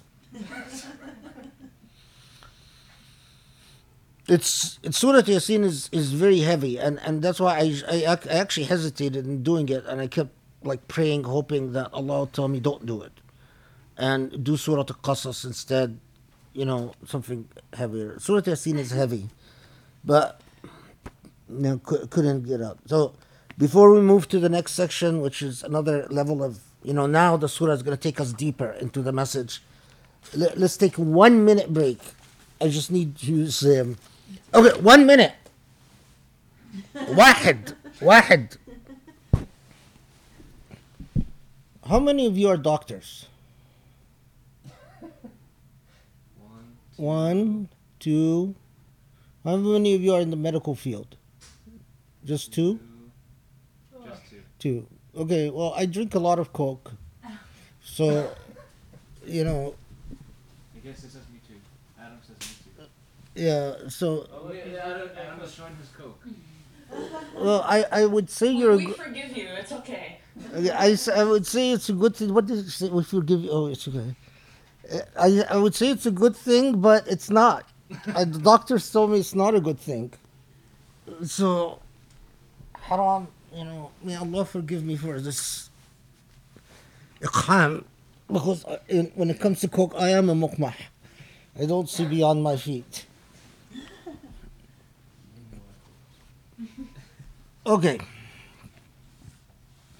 Did Grace tell you we're honored with visitors? Yeah.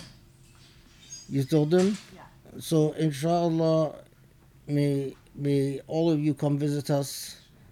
In the days that come, we would be truly happy and honored if you visit. These guys even did a corona test before they came, so they're just so beautiful.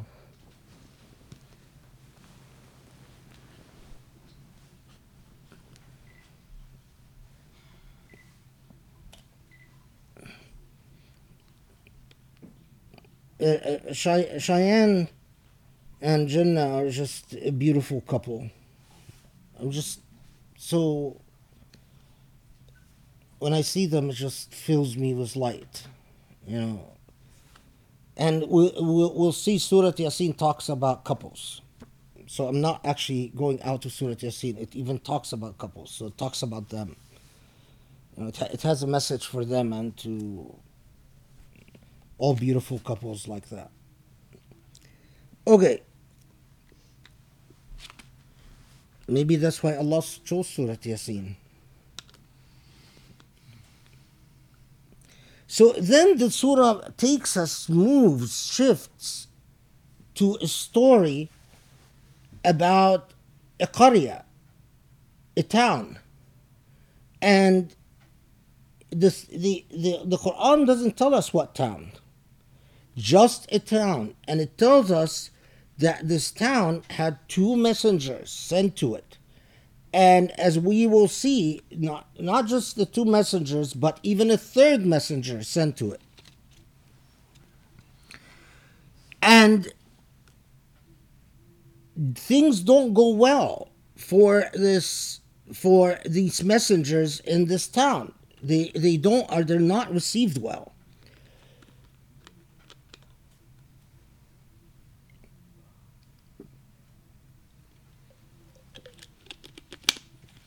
In the books of tradition, it tells us that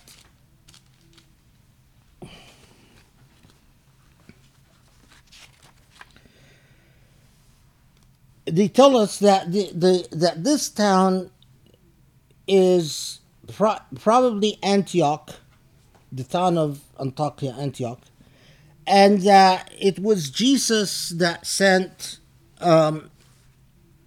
According to books of tradition, they say that it was Jesus who sent Yohanna and Bolus and Shamun to the town, and this is what the Quran is talking about. These traditions are problematic. You can't, they're interesting, they're speculative, that in fact this is a town, Antioch is the town, and that Jesus sent. There's a serious problem with saying that it was Simon and John and Paul, Shamun, Yohanna, Bolus. Anyway, I don't want to get into why it's all the problematic thing. The most important issue is the parable about the town itself.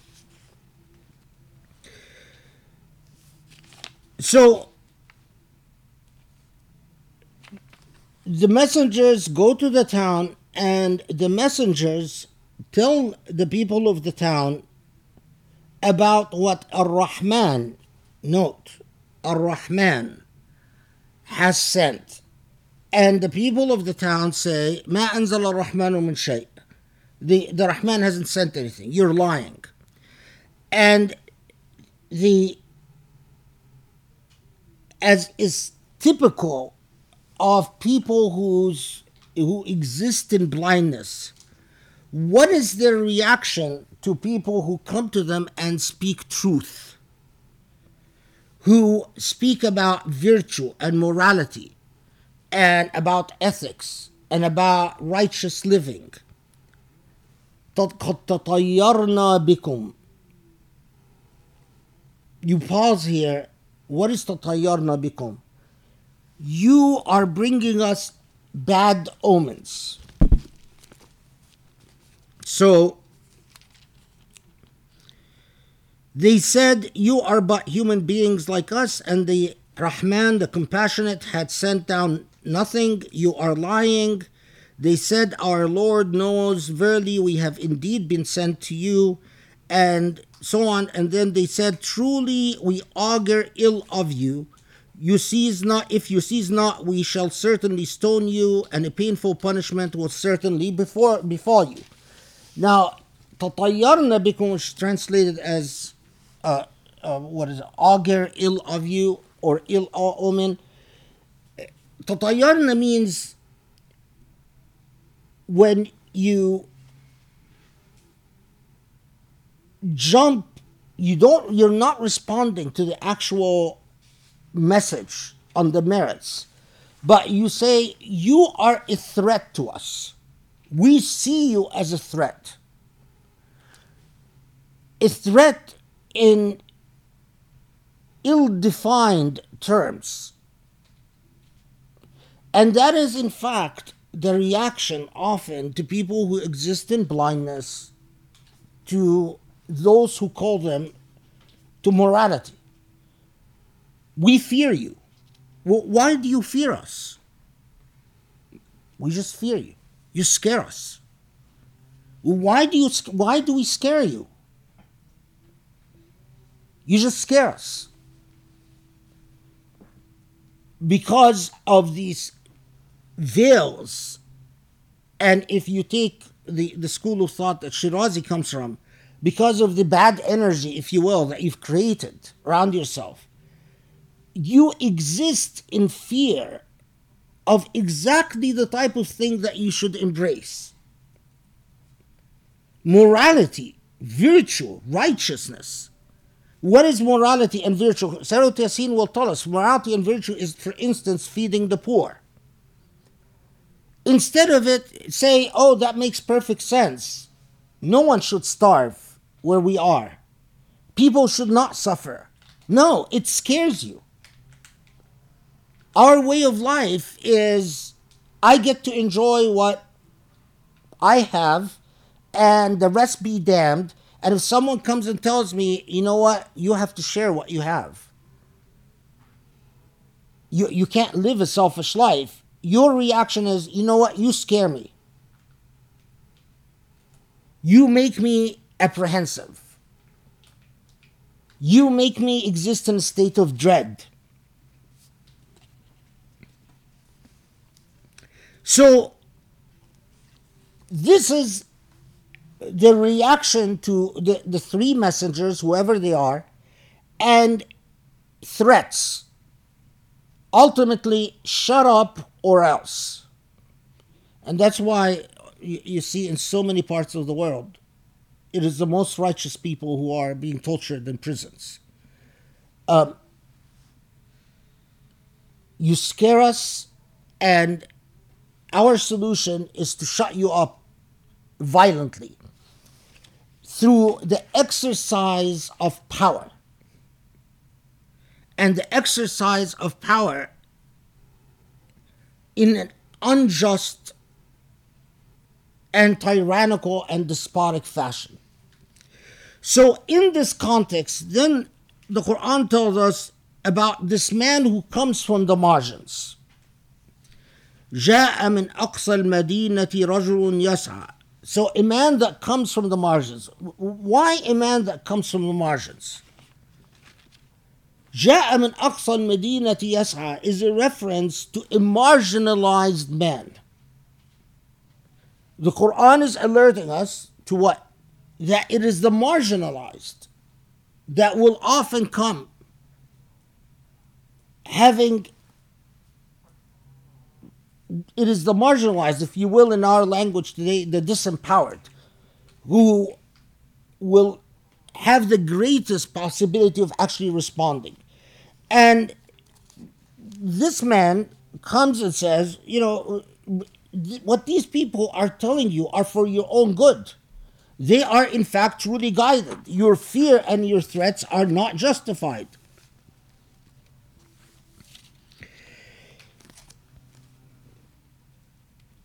إني آمنت بربكم فاسمعون. So, and I believe. At that point, the Quran tells us, قِيلَ ادْخُلُوا الْجَنَّةِ. The response is, okay, you are blessed and you are saved. You get to go to heaven.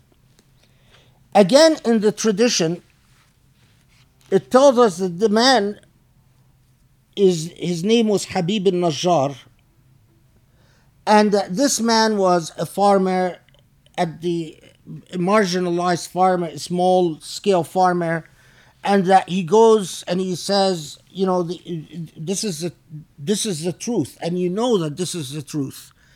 And as a result, he is killed. There are different reports as to how he's killed, that he's stoned to death or beaten to death, or his head is smashed, so on.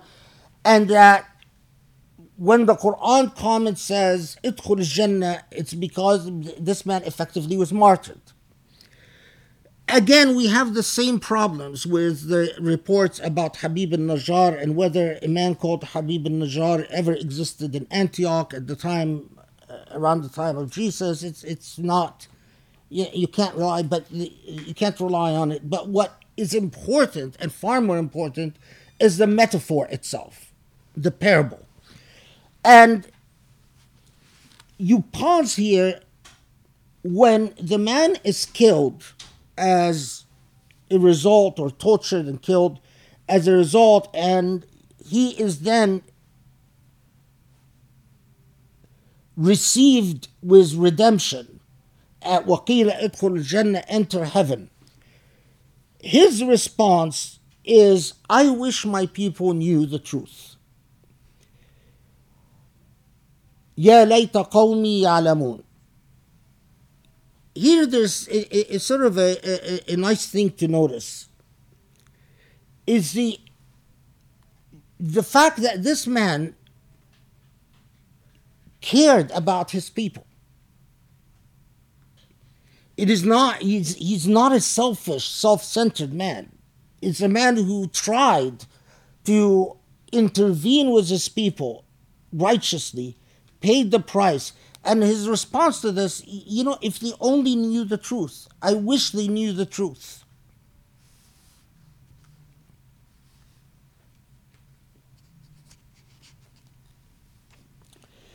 Okay.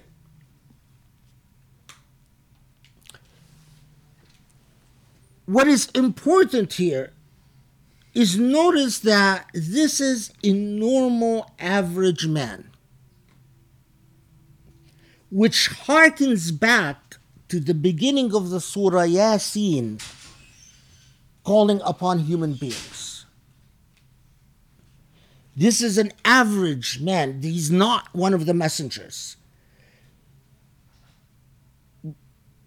The clear message here is that the average human being bears the burden. And even if that burden leads to the ultimate price, that what Surah Yasin is, although it is talking to the Prophet, but it is talking to the Prophet about the obligations and duties of average human beings. And then this remarkable verse 30, يا حسرة على العباد ما يأتيهم من رسول إلا كانوا به يستهزئون. Allah comments on this by saying,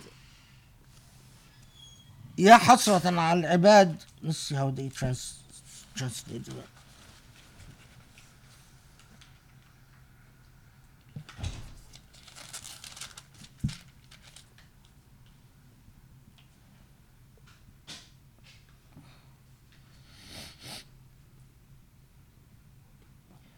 Yeah, they just translated it. Alas for the servants, never did a messenger come unto them, but that they mocked him. Ya hasratan al ibad is far more nuanced than alas for the servants.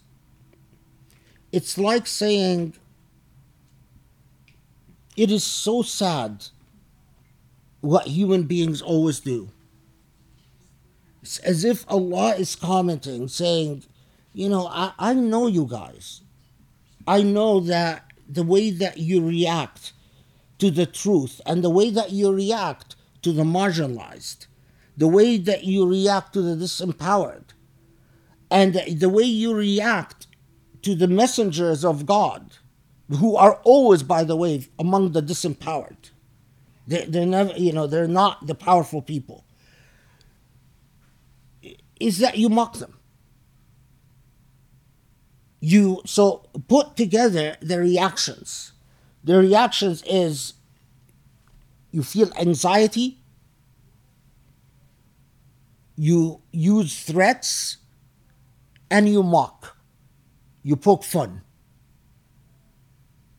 And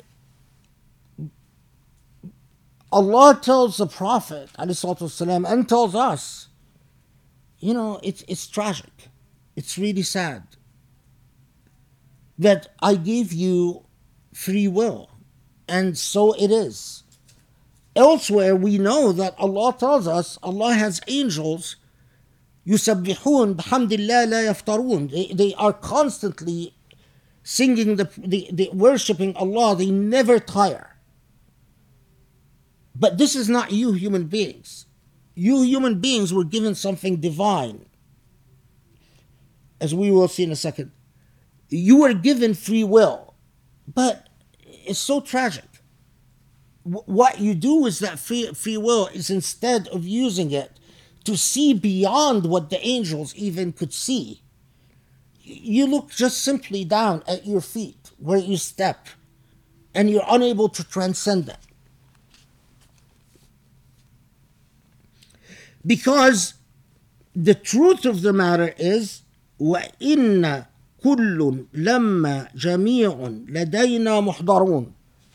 Because if you really knew, the truth of the matter is, you're all going to come before me. You play your games, you raise your head, you impose the shackles upon yourself, you put the veils upon yourself, but when all is said and done, you're all going to be dragged before me. You're going to muhdarun. You're all going to just stand there before me. Okay.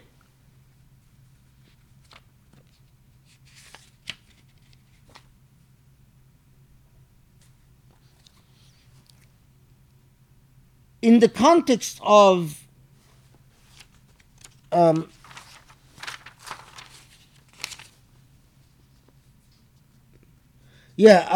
sorry, I forgot this. If you look at verse 17,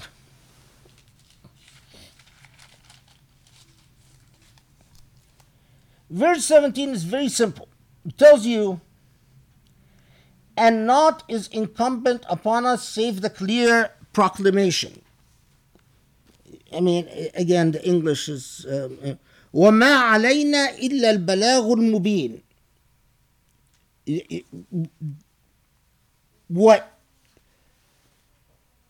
Allah has obligated Allah's self to do is al-balagh al-mubin, is the clear message. Because, again, our ancestors took the Quran far more seriously than we did.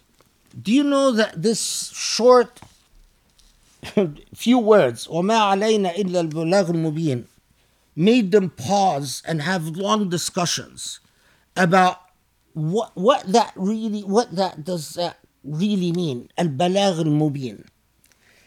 And in this context, they often talk about that when Allah says it is the clear balagh, that it is the clear message that we've obligated ourselves to give you, they talk about al-aql shar'un min dakhil wa shar'u aqlun min kharij. What this means is that reason is an internal sharia, and sharia is an external reason. So in other words, you have sharia inside of you, while the laws, the discourses about the laws that exist in books are what they ought to be, what the law ought to be, is an application of reason for external to you. So what they're saying is that the law is innate to you. And in order for the law to actually address this innateness, the law itself has to be rational. This is just aside for all those who, in the modern age, who think that Islamic law can be cruel and irrational and unresponsive to human needs. That's not the way that the whole usul and usuli method was developed. The law must remain relevant because the law has to remain rational. In a word, reasonable. If the law ceases to be reasonable, there will develop a gap between the innate discourse inside the intellect and heart of a human being and the way people talk about the God's law externally. And that's not acceptable. That is, if you want to understand a lot of the problems that Muslims suffer from today, it's exactly this, the gap between a law that no longer is reasonable and the inside of Muslims that has become confused because they were denied the license to use reason to understand the law. When I come to you and I say, no, you can't evaluate the law according to rational standards, you become lost. The balagh al-mubin becomes confused inside of you. Well, if I can't use reason, so what do I do? Well, you just have to obey the text. But innately, we know that doesn't work. We know that. And because we innately know that, hypocrisy develops in the heart.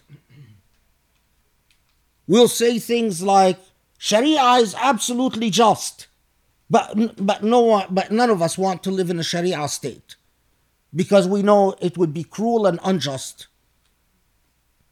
That's hypocrisy. But it's not our fault. It's the fault of those who shepherd the law. That's not our fault. It's the fault of those who speak for the law, because the law is no longer in sync with our reasonable and rational abilities. It no longer talks to our hearts. It has become an agent of blind power. Those who have power will apply the law the way they want to apply it, and we are just supposed to submit. How is that balagh mubin? How is that balagh mubin? So, when I talk about the plight of Puritans, what I mean is exactly this. I mean, all of this comes from a methodology that is centuries old, built upon generations and generations of people who thought very seriously about the text of the Quran and the guidance of the Quran.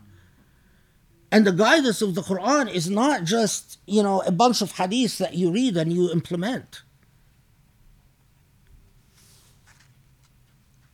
If we are going to have a chance, those who shepherd the law have to go back and understand the tradition that spoke al-aql shar'un dakhil wa-shar' aqlun kharij.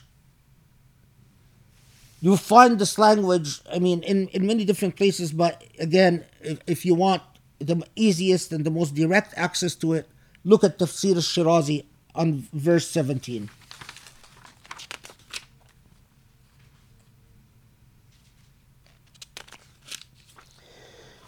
Okay, now I again forgot something. I'm sorry that I have to jump back and forth because I do forget things, and remember that in these types of tafsirs I jump over a lot. I skip a lot to get to you to get the crux of what the surah has to say to you through. Often in talking about verse 19, this is the verse where the people react to the messengers by saying, you scare us, you make us anxious, you make us apprehensive. We find a very fascinating discourse about what precisely creates that fear in human beings from people that are calling them to their conscience. And the elaborations often talk about how human beings, when they worship idols, for instance, they're not really worshiping stones. They're not that stupid. What they are worshiping is a constructed narrative. As they say, عقائد جزئية لصور وهمية, that they have constructed narratives about what makes them safe in life. We all construct narratives about what makes us safe in life. And our narratives about what makes us safe in life could be, well, if we hang this omen in our living room, we'll be safe. If we have an evil eye charm, we'll be safe. If we slaughter an animal for the sake of that power deity, we'll be safe. But it doesn't stop there. Well, if I do X, Y, and Z, I will be safe. All of these are constructed narratives as to what makes you safe in life. Constructed narratives could be about degrees, schools, careers. It could be about relationships, connections. It could be about community ties, tribes, societies, nations. Well, if I am an American, that's what makes me safe. All of these constructed narratives are a form of worshiping other than God. The most pure faith is the faith that recognizes it is all Allah. Your career is Allah. Your future is Allah. Your income, your rizq is Allah. Your family relations is Allah. Your marriage is Allah. Your relationship with your children is Allah. It's all Allah, Allah, Allah, Allah. But the majority of human beings don't do that. The majority of human beings construct narratives of safety. Well, if I just do X, Y, and Z, I will be safe. Well, Allah could send a little virus that paralyzes you or kills you and takes you out of the entire equation. It is Allah. And if Allah allows you to go about, you get your degrees, you graduate at the top of your class, you get your diploma, and you get your career, and you get your income, and so on. Well, the truth of the matter is, it is Allah that allowed you to get all of that. It is not the things that you used that are constructions of human society to believe that you've been enabled. It is actually you've been enabled by Allah. And so gratitude belongs to Allah.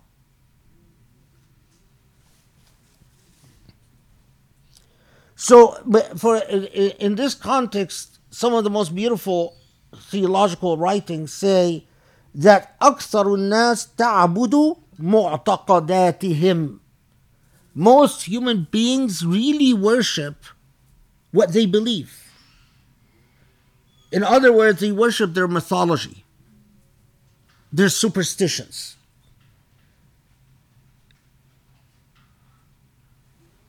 Do you see why Surah Yasin is so critical? It just opens up layers upon layers upon layers. It just takes you and says, wake up. There's you as a Muslim, you're being called to wake up to a reality of your life on this earth and the life beyond this earth, and that most human beings are living dead. I keep coming back to this to this idea because of how critical it is. Now, Surah Yasin is a surah in the Quran. Where did I put this? I remember I wrote it. Yeah. In which the word mubin is repeated the most often. It's repeated 7 times in Surah Yasin. Imam Mubin.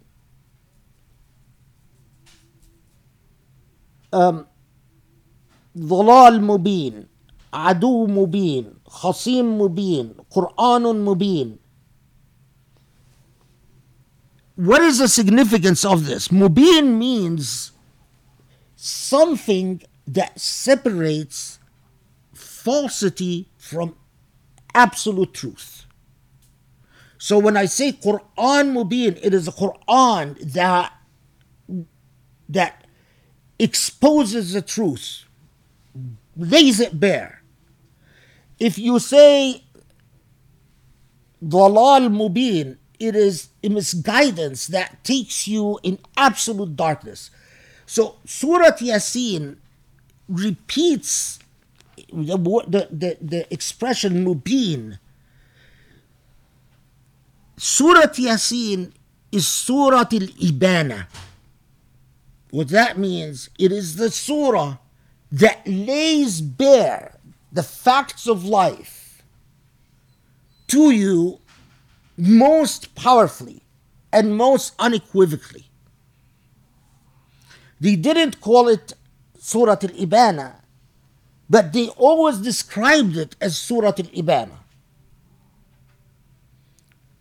It is the surah that tells you the relationship between the insan, the Quran, and al-Rasul, the messenger. And it is the surah that differentiates between the living dead and the truly living. This is no small thing. And we notice that each surah, like in the same way that we have surah where Rahman is used the most, and that tells us a great deal about the purpose of the surah. In Surah Yasin, that expression, Mubin, is used the most, and that tells us a great deal. Okay.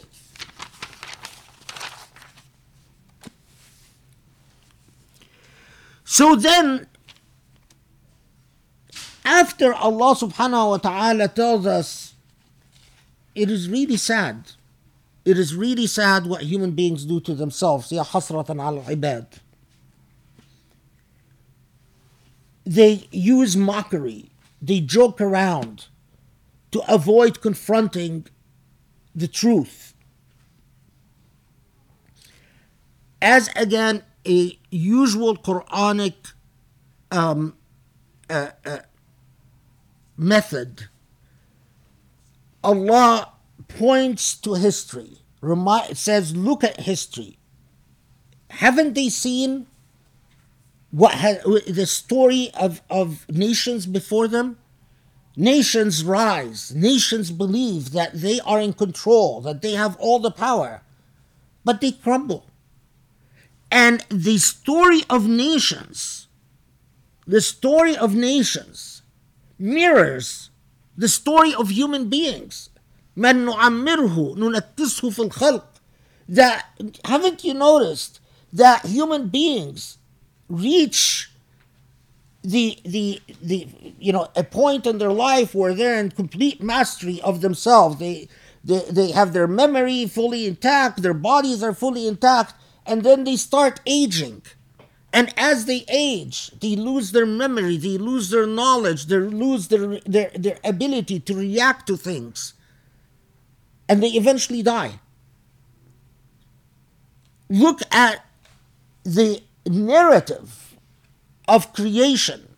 Nothing stays. All of you, human beings, and even you, Prophet, all of you will get old. And as you get old, all of you will deteriorate.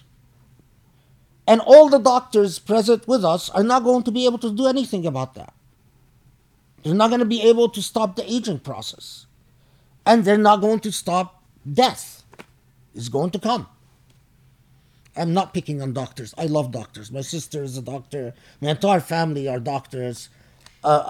Just me who's a loser lawyer. So, God bless the doctors.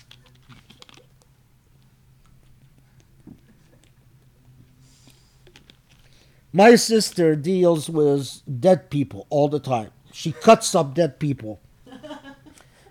People who died in crimes and accidents comes to her and she cuts them up. Well, she's being watched. Huh? Oh, yeah. No, she's used to it. She used to be like the person who would get grossed by, terrified of it. If there's a cockroach in the room, she would scream and refuse to enter the room for hours.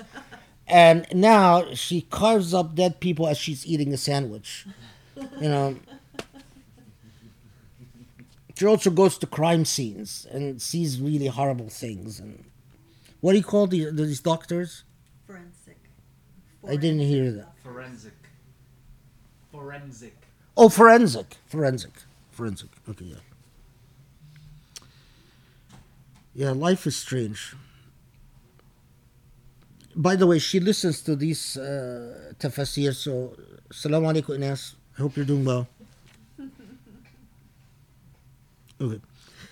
Now, so after reminding us that all of you you're going to be كُلٌّ لَدَيْنَا مَحْضَرُونَ, all of you will come before Allah. Now, note here, yes, Allah often points to history.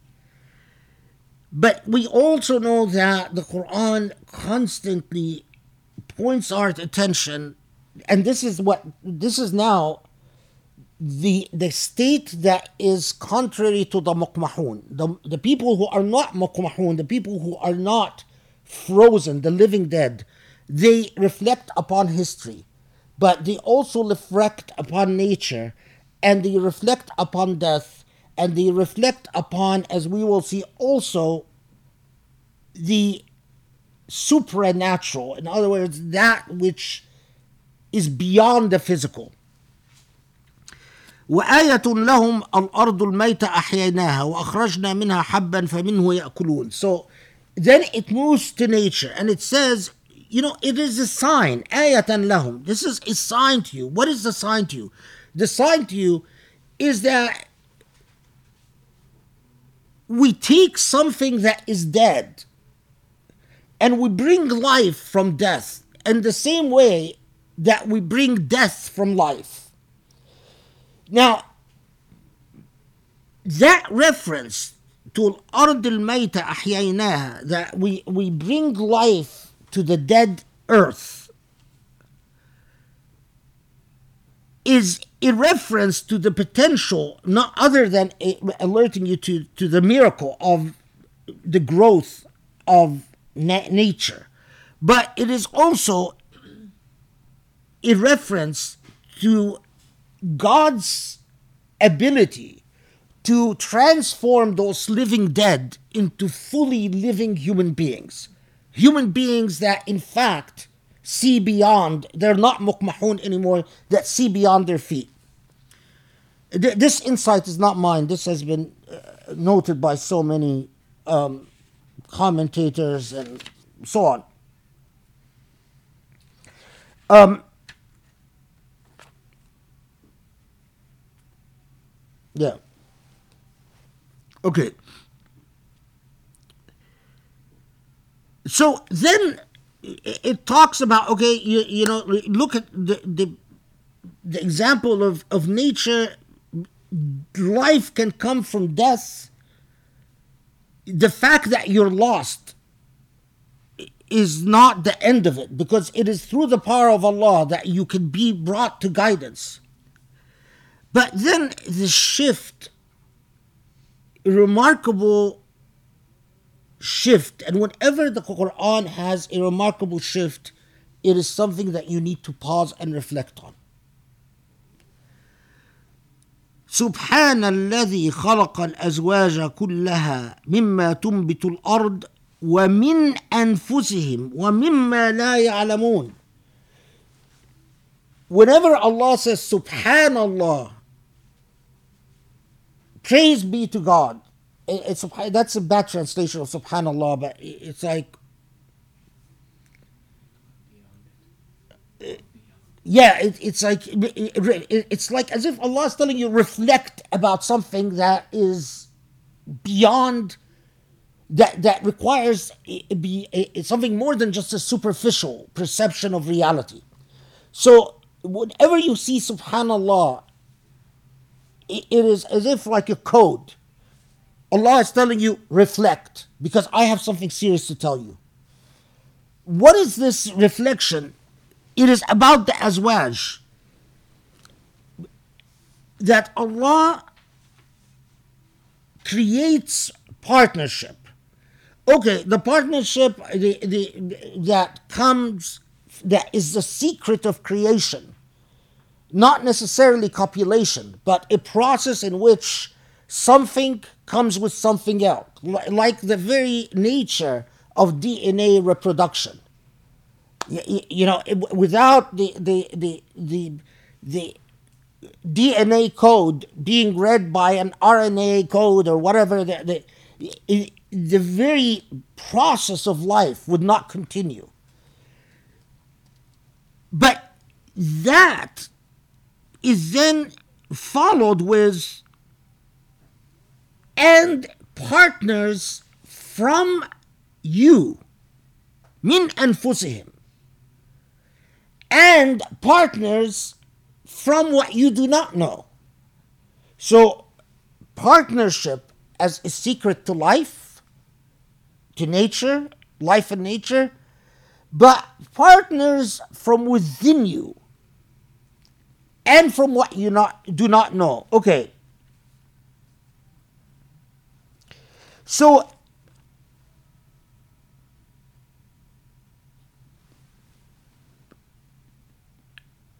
I kept reading enough Tafsir until I found a discussion. Someone else discussed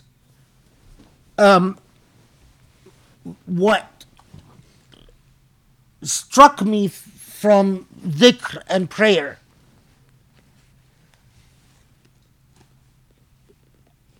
So life comes from partnership. We know from elsewhere in the Quran that Allah often emphasizes the role of marriage in sustaining life. But here is a reference to partnership in itself can contribute to the process of perception and guidance, and can also contribute to the process of blindness and misguidance. So, maybe if I knew how to use a computer, maybe it wouldn't have taken me so long. But eventually, I'm blanking out on the name of the book.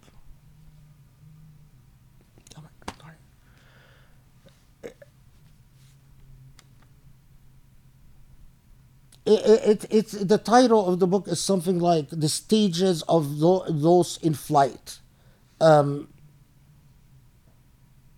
أحوال الطائرين إلى رب العالمين. It's a fascinating theological treatise about those who elevate as if in a state of flight towards Allah. And it says that Surah Yasin, and this is what, I was trying to search for some comfort affirmation, that it's telling us, insan, human beings, know that your partnerships are a very important part of your life. And these partnerships could contribute to the state of iqham and sudud and change. That it could be what partners as a couple, the type of shackles and veils that they construct collectively together, or it could be a vehicle for perception and liberation.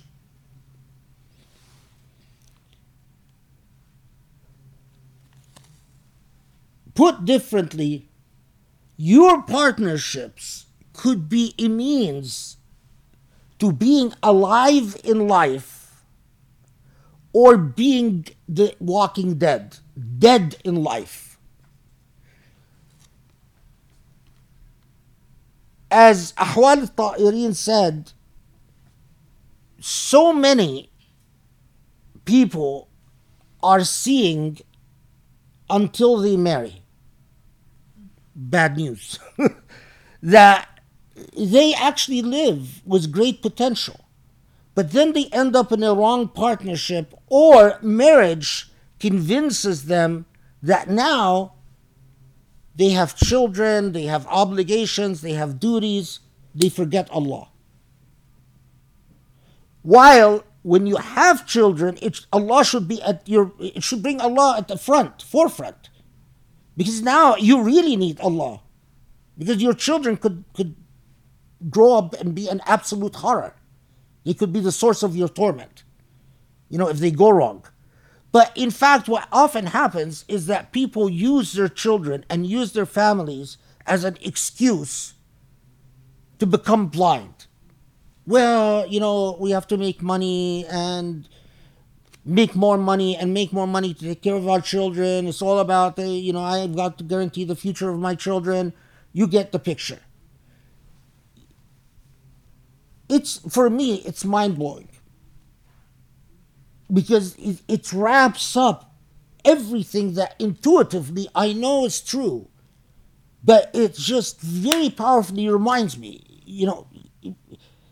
we're not going to let you off the hook.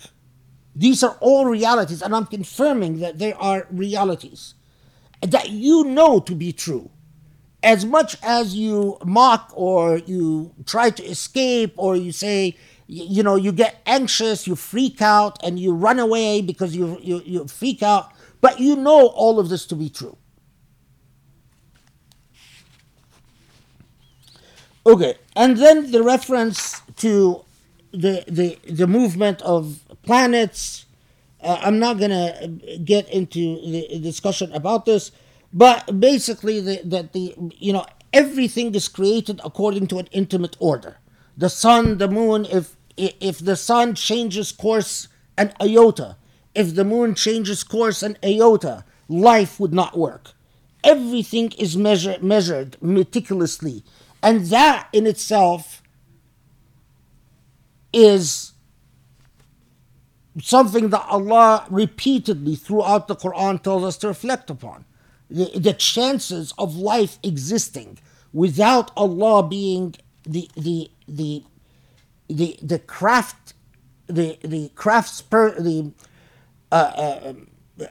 without Allah being the maker, the meticulous builder and engineer behind this life, is such a remote possibility that for you to believe that it existed by coincidence is insane. So, okay, then the Surah Yasin moves on to say, وَإِذَا قِيلَ لَهُمُ اتَّقُوا مَا بَيْنَ أَيْدِيكُمْ وَمَا خَلْفَكُمْ لَعَلَّكُمْ تَرْحَمُونَ. This is 45.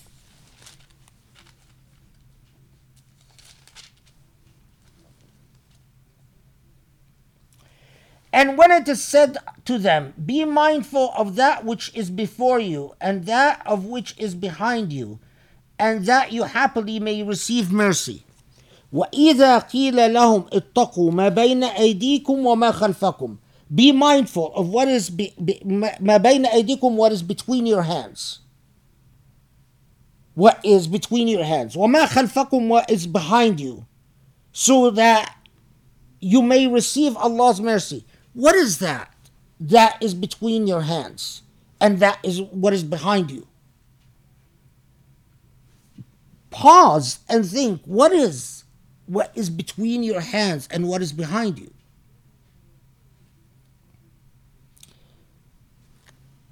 In reference to exactly the contra to a state of iqmah. The muqmah doesn't see beyond. Their head is raised and they're stiff. They only see down at their feet.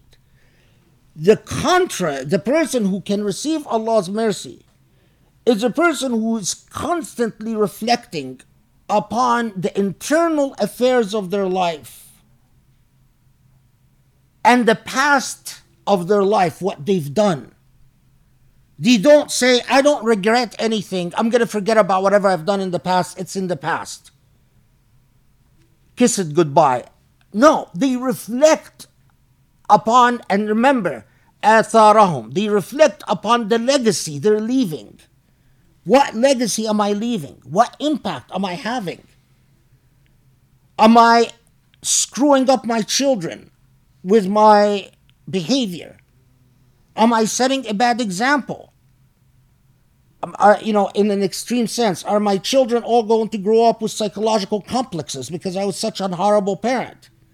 Am I messing up my wife? Am I messing up my husband? How am I as a neighbor? How am I as a member of society? And how am I inside, ما بين أيديهم, between their hands, inside, in my heart and in my intellect? Am I living a purposeful life, a life full of perception and insight? Or am I walking like a zombie, blind?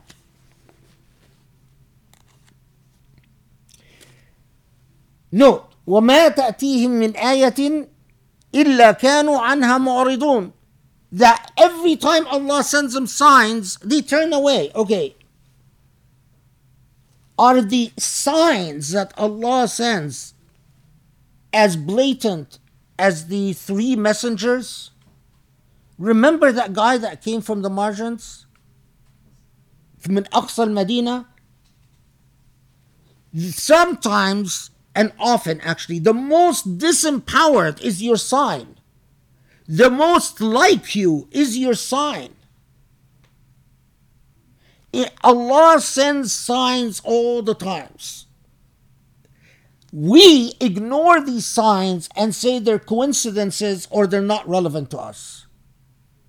So, as Imam Ghazali said, every time you hear about a person who's starved to death, that's your ayah. that's your sign.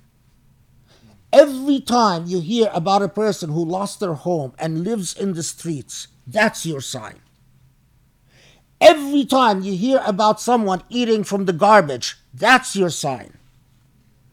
Every time you hear about someone imprisoned unjustly and tortured, that's your sign. Like the man who came from the margins who suffered a horrible fate, that's the sign. And because they ignored the sign, the metaphorical parable of the village, they were destroyed. Allah is telling you, you think that all of that is not recorded. No, Allah knows. Allah keeps track. And not only that, Allah keeps track of what legacy you leave behind. And when you ignore these signs, the legacy that you leave behind is horrible.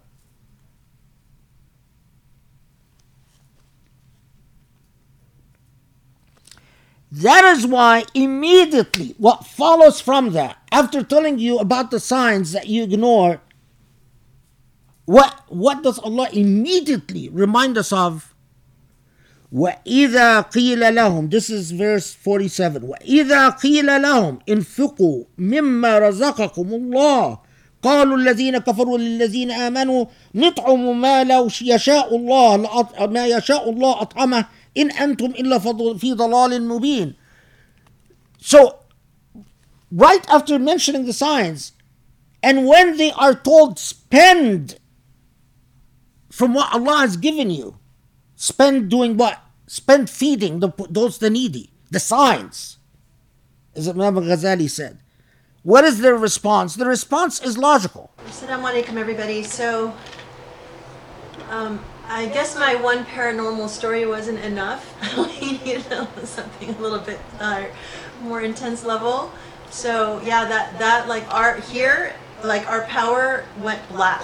Like everything went off right at that moment. And then it came back on again for a brief bit, and then it went off again. So we were all like, okay, we need to go pray.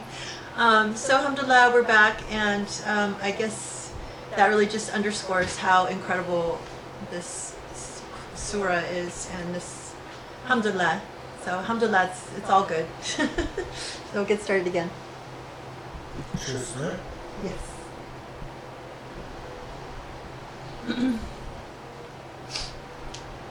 Okay. Bismillah ar-Rahman ar-Rahim. Salatu wa salam ala Muhammad wa ala alihi wa sahbihi wa bi ihsani ila yawm al-din.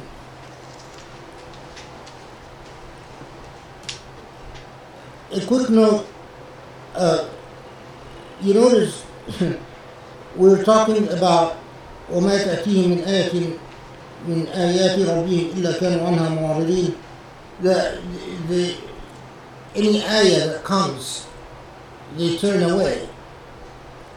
And subhanAllah, I mean, this is a good example. When at that moment the electricity went off, you have a choice. You can choose to say this is coincidence, nothing but coincidence, or you could choose to read it as an ayah.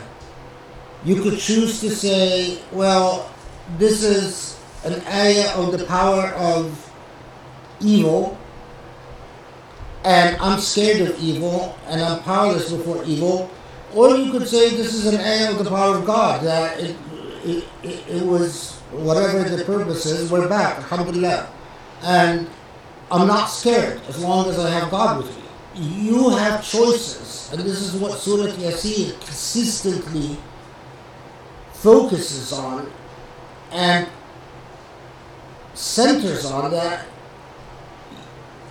the volition of a human being and how they choose to interact with revelation, and how they choose to interact with prophecy. Okay, now we said that the intellect plays a role, whether you're going to read the signs of Allah in one way or you're going to ignore the signs of Allah. So what comes next right away is, of all the things, and we said that the signs of Allah could be the poverty of a human being, the suffering of a human being. These are signs.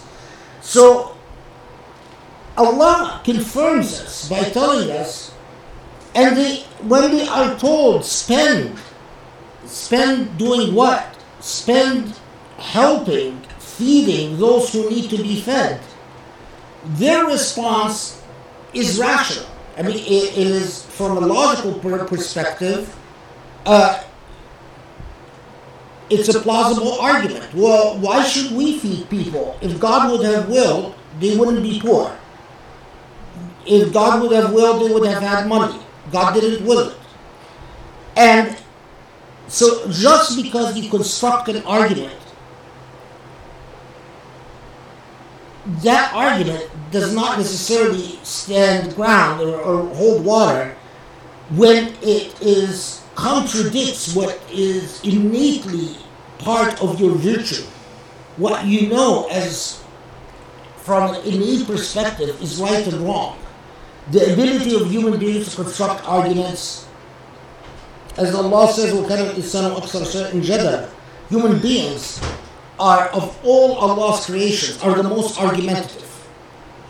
And that is why they have the ability to defy the most and to rise to levels of defiance that are truly remarkable.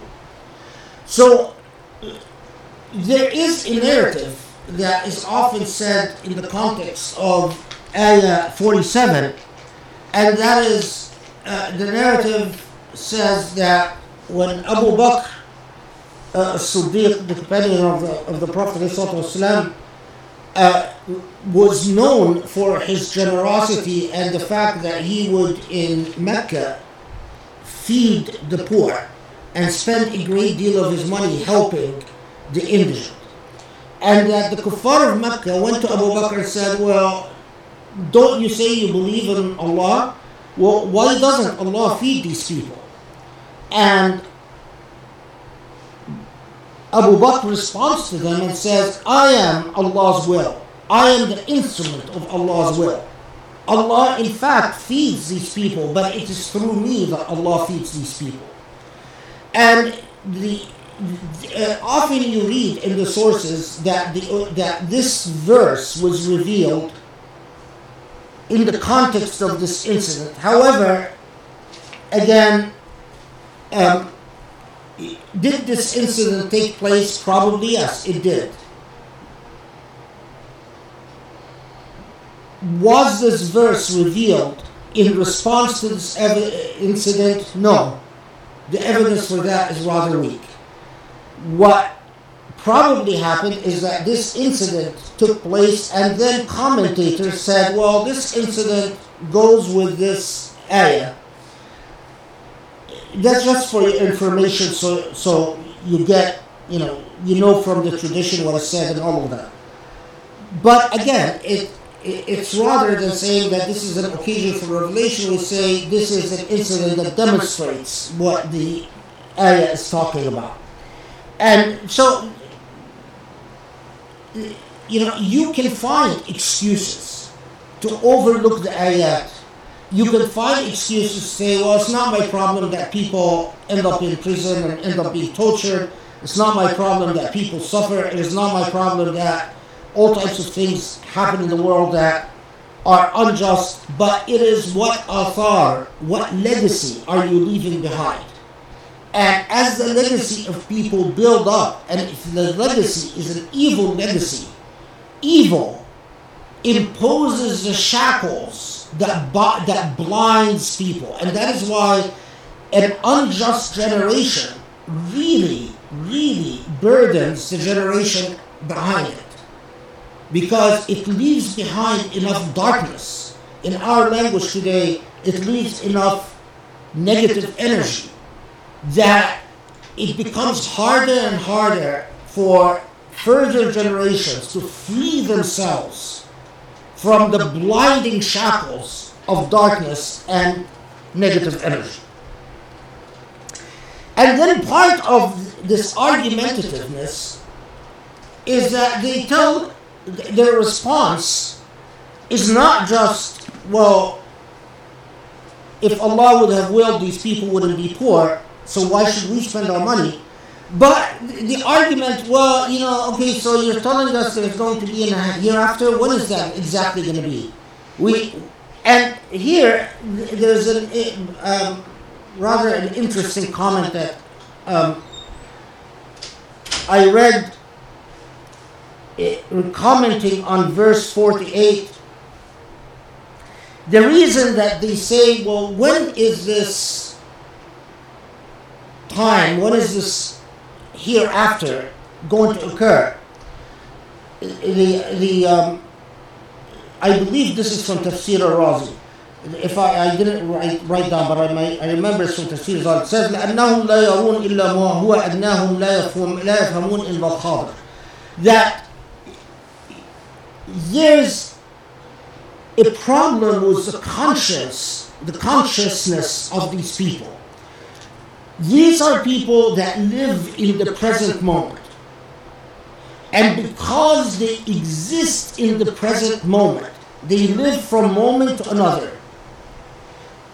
They find it very hard, and the more that they become anchored in the present moment, the more you live as an empirical, material human being, concerned with the present moment, the more it becomes the harder and harder it is for you to foresee or to perceive of the paranormal, if you will, of that which is not empirical and not material. It becomes harder and harder. So the author, he comments, says, they only understand, they only see what is below them. Literally, they see what is at their feet. And because they only see what is at their feet, they live in the present. And because they live in the present, it becomes harder to conceive of things like angels, demons, hereafter, resurrection. It becomes more and more remote from your consciousness.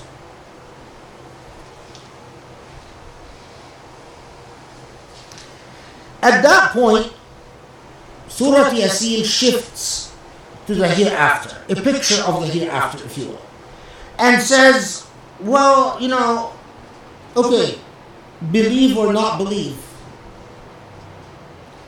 there'll come a moment, and that moment, من الأجداث إلى ربهم ينسلون. The Arabic here is very powerful. They will literally be flowing like a river flows from the graves to Allah, إلى ربهم, to their God. It's like, okay, well, argue all you want, deny all you want, live in the moment all you want, be what you are. But the moment will come and the promise will be fulfilled and you will come flowing as if in rivers to Allah.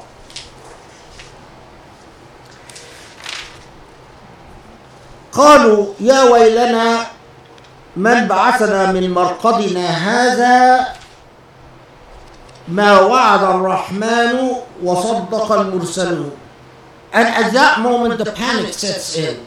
Oh, forgive the language. Oh crap. Oh darn. Oh crap. We are in trouble. What? Now we've come back to life. This is ما وعد الرحمن. This is what Ar-Rahman. Notice that Allah chose Ar-Rahman. Of all Allah's names, Allah chose Ar-Rahman. This is what Ar-Rahman promised. And this is what the messengers told us about. Okay. So, the shift to the hereafter affirms that the law of the Rahman is absolute justice. لا تظلم نفس شيئا.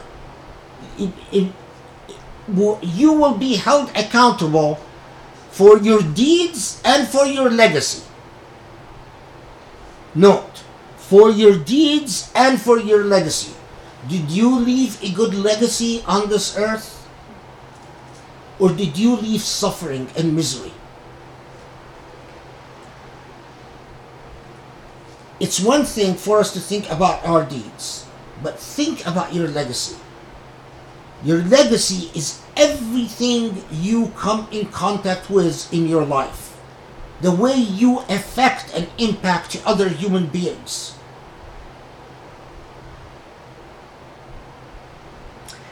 And then a shift to a brief description of the hereafter, typical Quranic modality and style. The only thing I will pause here and say, هم وأزواجهم في ظلال على الأرائك متكئون. Some of the most interesting, this is verse 56, when it talks about they and their partners being rewarded. There's a very interesting discussion in Surah Yasin, or commentators in the intellectual tradition of our ancestors, about these azwaj. The most, of course, you know, you have the range of opinions that we've talked about when we did Surah Al-Rahman. These azwaj are who you will marry, or who you will be your companion if you're a man or a woman. You know, it's not a gendered issue. Yes, women, according to the view of those who said that these are companions, yes, women will have companions that are, you know, handsome looking, very, you know, desirable men, more desirable than the loser husbands you ended up with in life, you know, the typical stuff. But that's not the interesting part. Some said that no, the azwaj are your partners on earth. These will be your azwaj. So basically who you're married to, you'll be stuck with in the hereafter. So you better choose wisely who you're married to, because, you know, according to that school of thought. The most interesting school of thought, in my view, are those who said no, the partnerships and companions will be a function, will be a creation by Allah composed of your deeds. Your companion, your zawj in the hereafter, indeed will be your deeds. If your deeds are truly beautiful, they will be your companion, a companion that is most beautiful. If your deeds are, you know, just above the mark, well, that's a companion you end up with. In our modern age, we know which school became the dominant one. You know, the lust-filled school. You know, you're going to have... but you can't say that was the dominant school in Islamic history. In Islamic history, you find an enormous amount of variety, including those who just said, you know, it is silly to imagine that in the hereafter we will need, or that we will be engaged in something like sex. Sex is like going to the bathroom, or like procreation. I'm not saying that going to the bathroom and procreation are the same, obviously, but hope not. But Allah, who created human beings the way they are on earth, is capable of creating a new reality. We don't know what that new reality is, but what Allah is telling us, that it's a beautiful reality. And then the one that I find just the most fascinating, that says no, the azwaj are your deeds. And this is again the Hulami school, the holographic school. Okay. A short pause was 58. Salamun qawlan min Rabbin Rahim. If you can memorize this, memorize this. Salamun qawlan min Rabbin Rahim. I tell you that each surah I use a dhikr.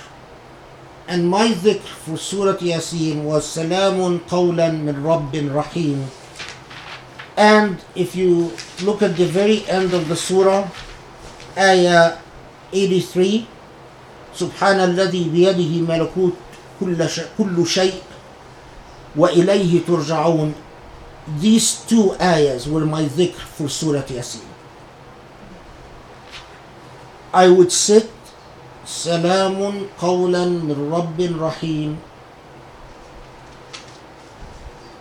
wa Subhanallah alladhi lahu malakutu kulli shay' wa ilayhi turja'un, and I would repeat them for hours as I worshipped on Surah Yasin.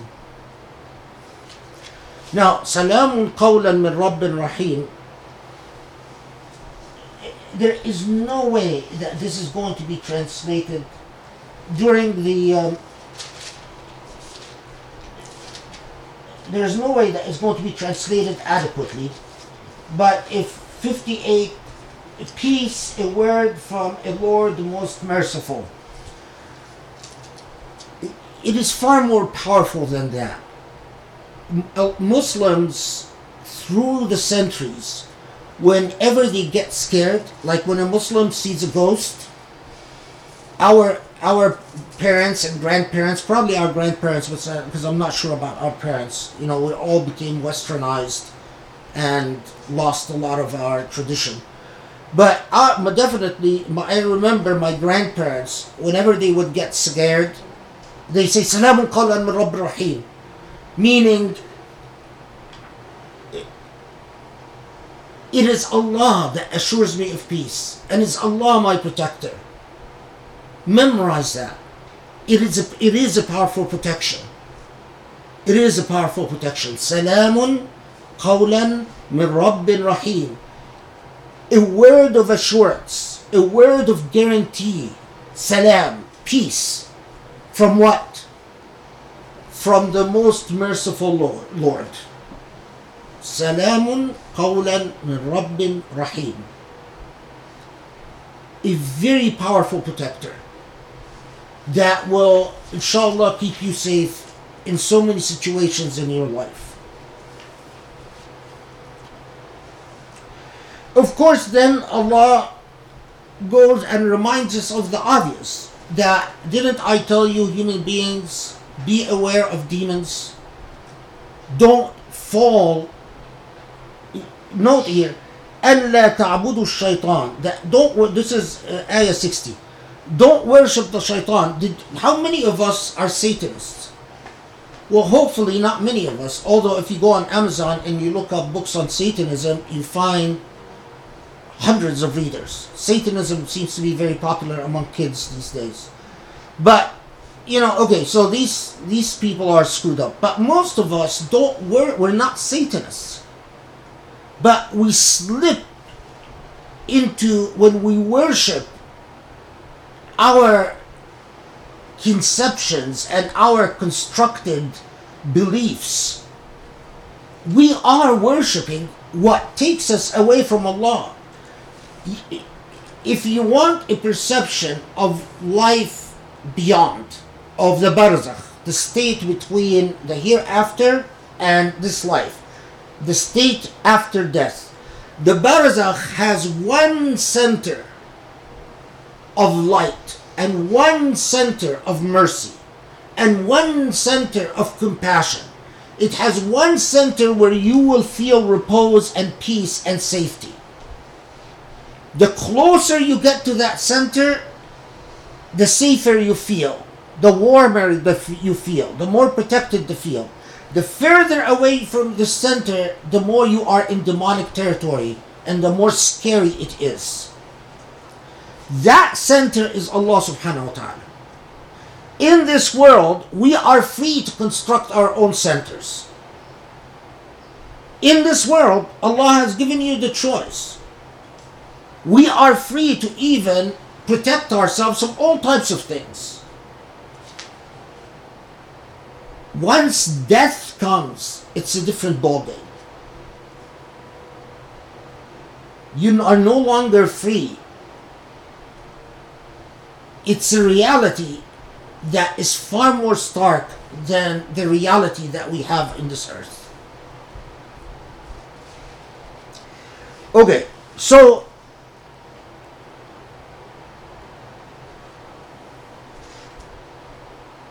Surah Yasin then says what we've already encountered in Jathiyah, that you will not need to speak about your deeds and your legacy. What will testify is, this is ayah 65. What will testify your hands, your legs, your mouth. And as I told you that in Surah Al-Jathiyah, that Allahu Alam, but I firmly convinced that the way that your body will testify against you is that you will see yourself. You will see a film, if you will, a holographic reproduction of all your deeds. You will be able to see yourself sinning. You know, there are a lot of things that when we do, we don't feel bad about. But if we see a film of someone, like a secret camera of someone else doing it, a typical thing, this is I encountered in the human trafficking field that I've worked in. When you show people, you have the police has a secret camera and had filmed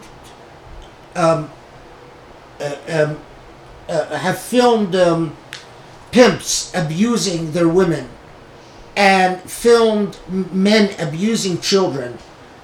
A lot of times the thing that the defendant does not want to see the most and is the most uncomfortable with is when you show that film in court. And seeing yourself doing it is a horrible experience. And if you saw others do it, you would be able to condemn it. But when you're doing it, it's a different thing. And that is what is in accountability, to be shown what your hands, what your body did because of your will, is going to be trying. يحمينا الله ويغفر لنا ويعفو عنا يا رب يا رب ارحم يا رب اغفر. Here we must pause at verse 66. ولو نشاء لطمسنا على أعينهم فاستبقوا الصراط فأنى يبصرون. How did he translate 66? The translation says, its spades are as the heads. No, sorry. 66. Where is it? Oh, I'm on the wrong surah, that's why.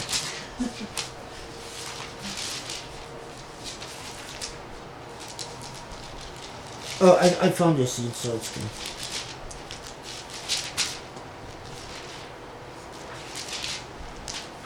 good. Okay, he translated it. And had we willed, we would have blotted out their eyes, then they would race to the past. Yet how would they see? Okay, pause here for a second. We are in the hereafter. If we are talking about the hereafter,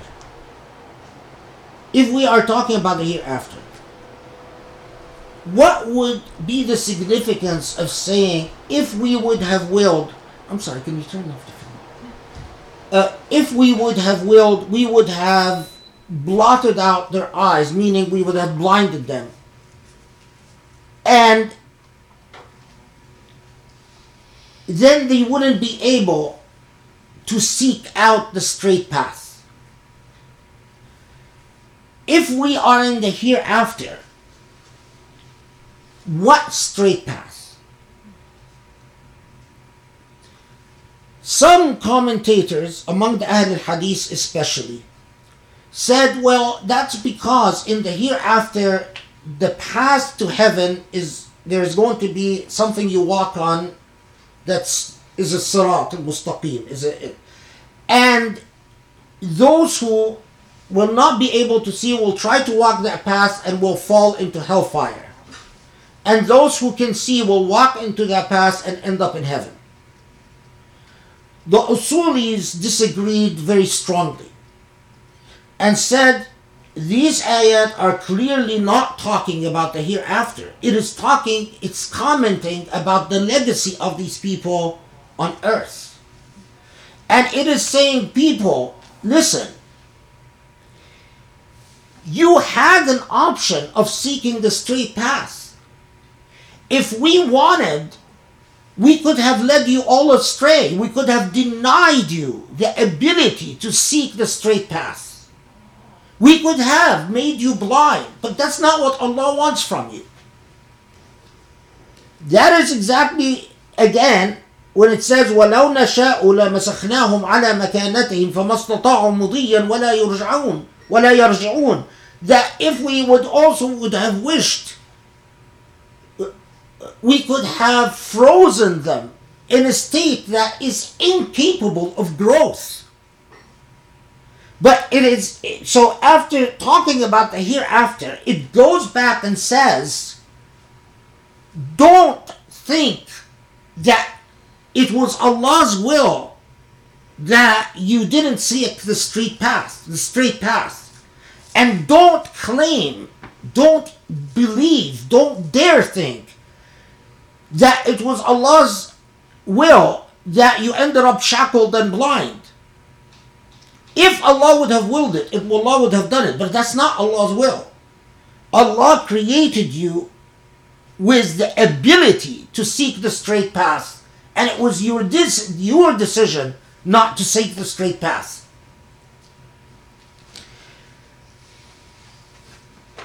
Shirazi especially, and his school of thought, has an interesting point about this that I'm just going to share with you without spending a lot of time on it, so that you know how rich our tradition is.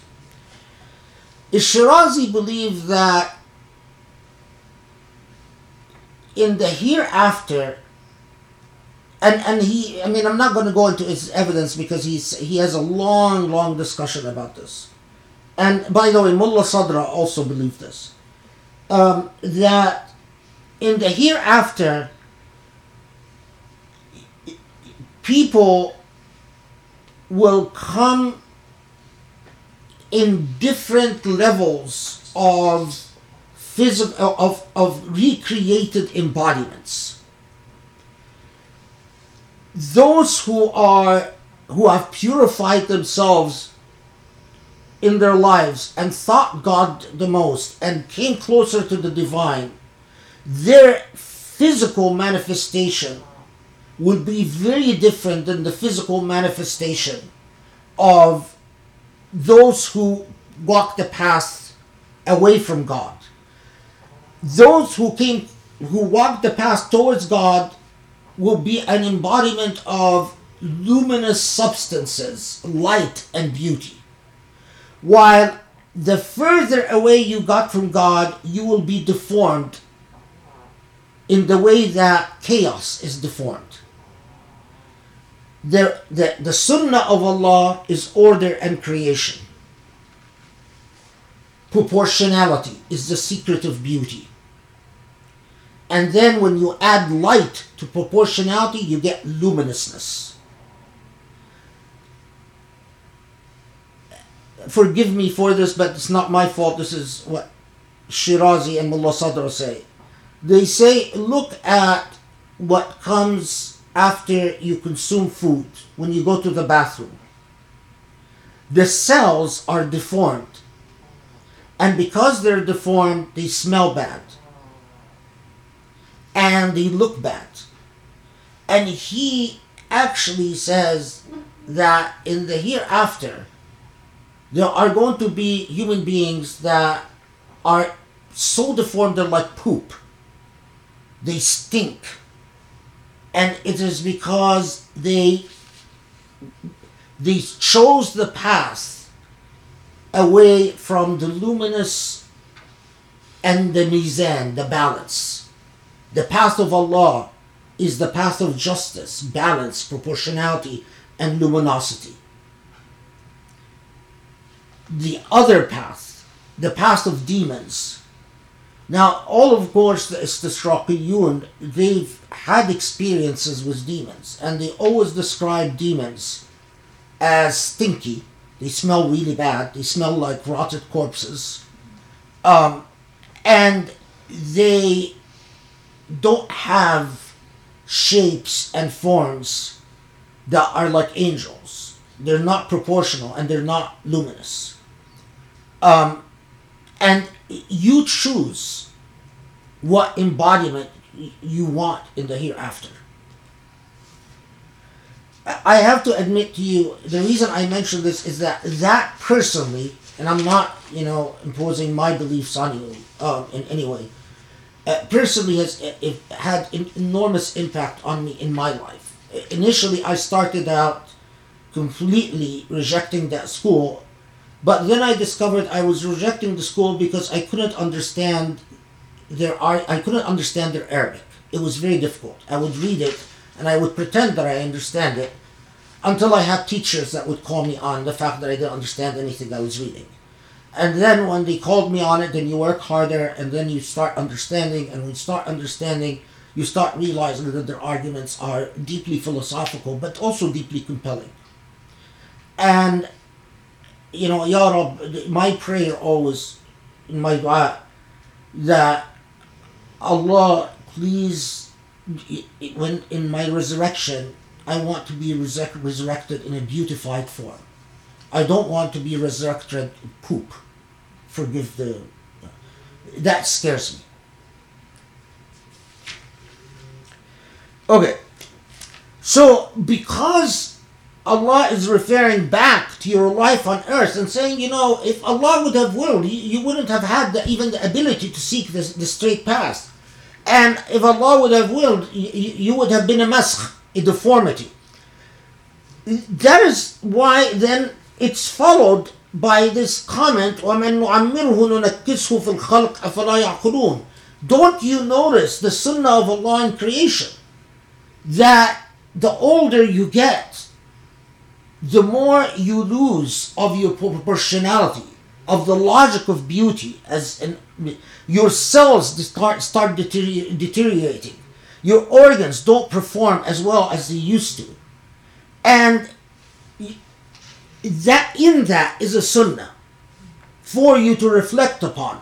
That is also why those who are close to Allah, when they are resurrected, they are not resurrected as old people, even regardless of how old they died. They're resurrected in their most perfect form, or closest to in that they existed in earth. Okay, so why then at this point the segue? If you look at verse 69, why the sudden segue here to saying, you know what, we didn't teach the Prophet poetry, and he's not a poet. Pay attention. وَمَا عَلَّمْنَاهُ الشَّعْرِ. We didn't teach him poetry. وَمَا يَنْبَغِي لَهُ. And it's not even permitted. Why that segue?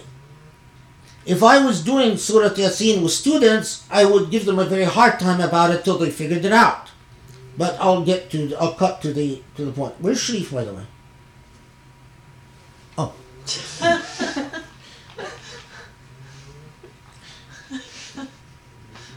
I have my invisibility cloak on. He doesn't have his glasses either. I'm not wearing my glasses, and Sharif, has his invisibility cloak. He has the ability to appear and disappear at will. Manifest. And so I try to keep track of him. Okay, so why is it that Allah... The short answer is this. Allah is telling you, listen, this Quran is not about invoking a bunch of emotions and superstitions. It's about the logic of creation. Poetry is anchored in exaggerations and anchored in evoking your emotions. it doesn't mean that the Quran is anti-poetry. In fact, we know that a lot of the companions were poets, and some of them very profound, like Hassan ibn Thabit. And the Prophet ﷺ himself was fond of the poetry of Labib. And Labib was among the poets of Al-Mu'allaqat al-Sab'a, the greatest 7 poets of Mecca. And when he converted to Islam, he said, the Quran is so eloquent, I quit poetry because I can't, my poetry sounds stupid next to the Quran. But the point is that Allah is saying, you want to comprehend the fact that you have the potential of reaching Sirat al-Mustaqim. You want to comprehend the wisdom from bringing life from death, the wisdom from the process of birth to growth, to aging, to dying. Use your reason, use your intellect.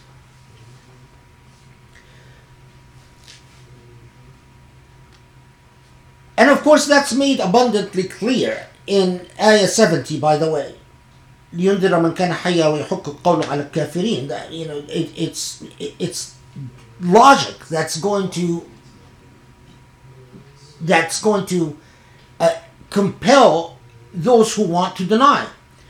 Then it moves to demonstrating further examples, as the Quran modality often does, of the wonders of creation, going to what Allah has created, that we are able to domesticate, what we are able to grow as food, what we are able to drink, etc., etc. What deserves pause is that after using or pointing to the laws of creation that are compelling, it started out by alerting us to human beings, to the Quran, to the Prophet. And remember, this is early revelation. This is the revelation at a time, Surah Yasin, at a time when the Prophet ﷺ was going through the hardest period of his prophecy. He was about to lose his grandfather, who he loved, and his grandfather was going to die an unbeliever, which is going to break the Prophet's heart. He's going to lose his dear wife, Khadija, who was his mainstay in power and his partner. And at the time, Muslims are being persecuted all over, and the Prophet ﷺ is powerless.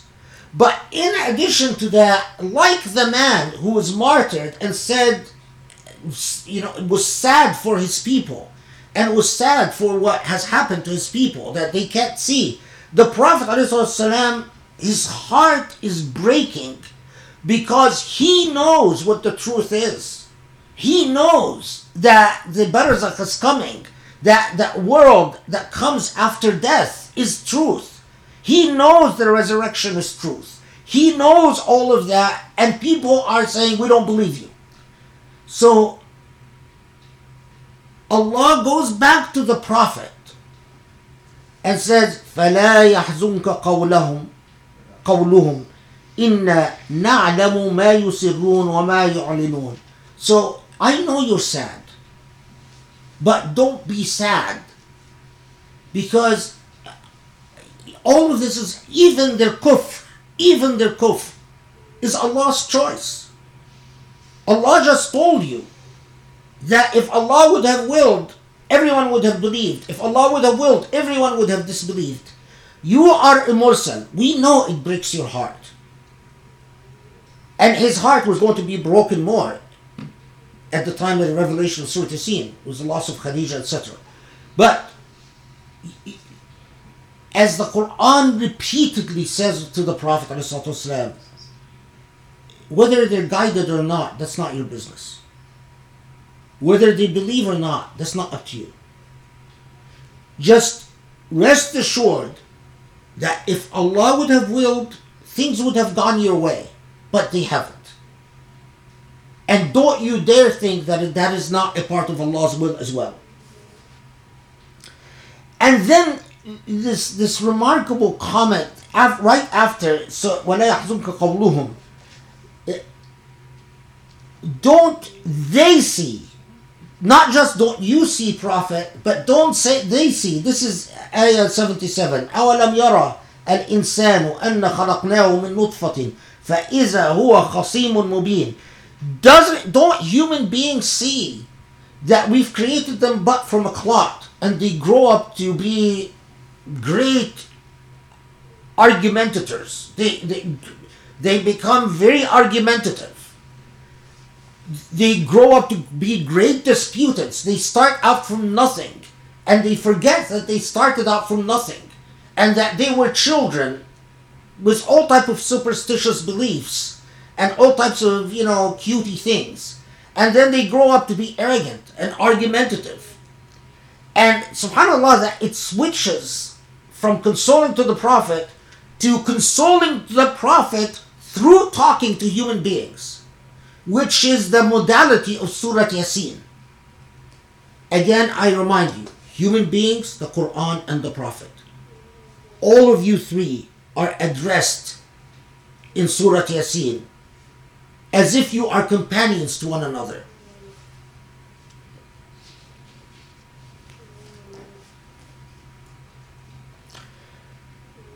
We pause next with ayah 80. After saying, look, human beings become argumentative. Look, human beings forget that they're created from nothing. And then they say, how could we be recreated? Well, the same God that created them from nothing is capable of recreating them.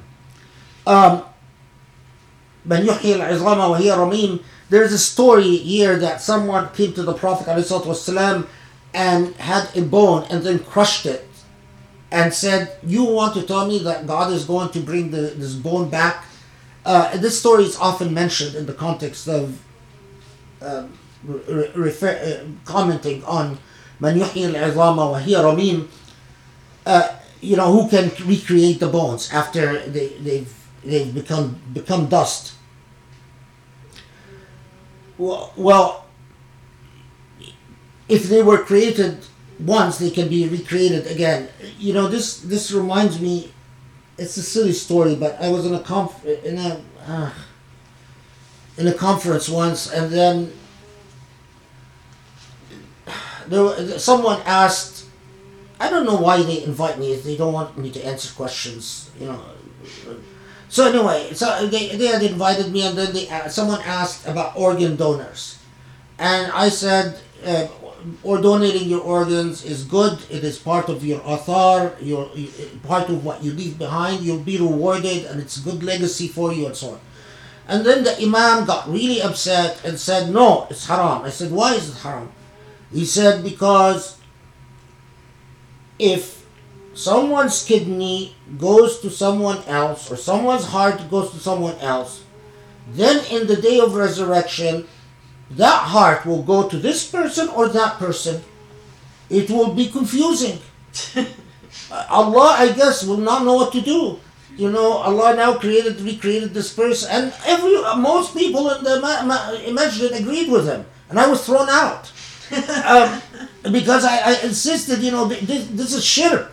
How can you tell me this is somehow going to confuse Allah whether to give the kidney to this or the liver to this person or that person? And people threw me out because they thought that I was saying, I don't know why they invited me. I honestly, I just don't understand people sometimes. They need psychiatrists, not fuqaha. Anyway. Okay. We pause here with ayah 80. Why? الذي جعل لكم من الشجر الأخضر نارا فإذا أنتم منه توقدون. The reason I pause here is because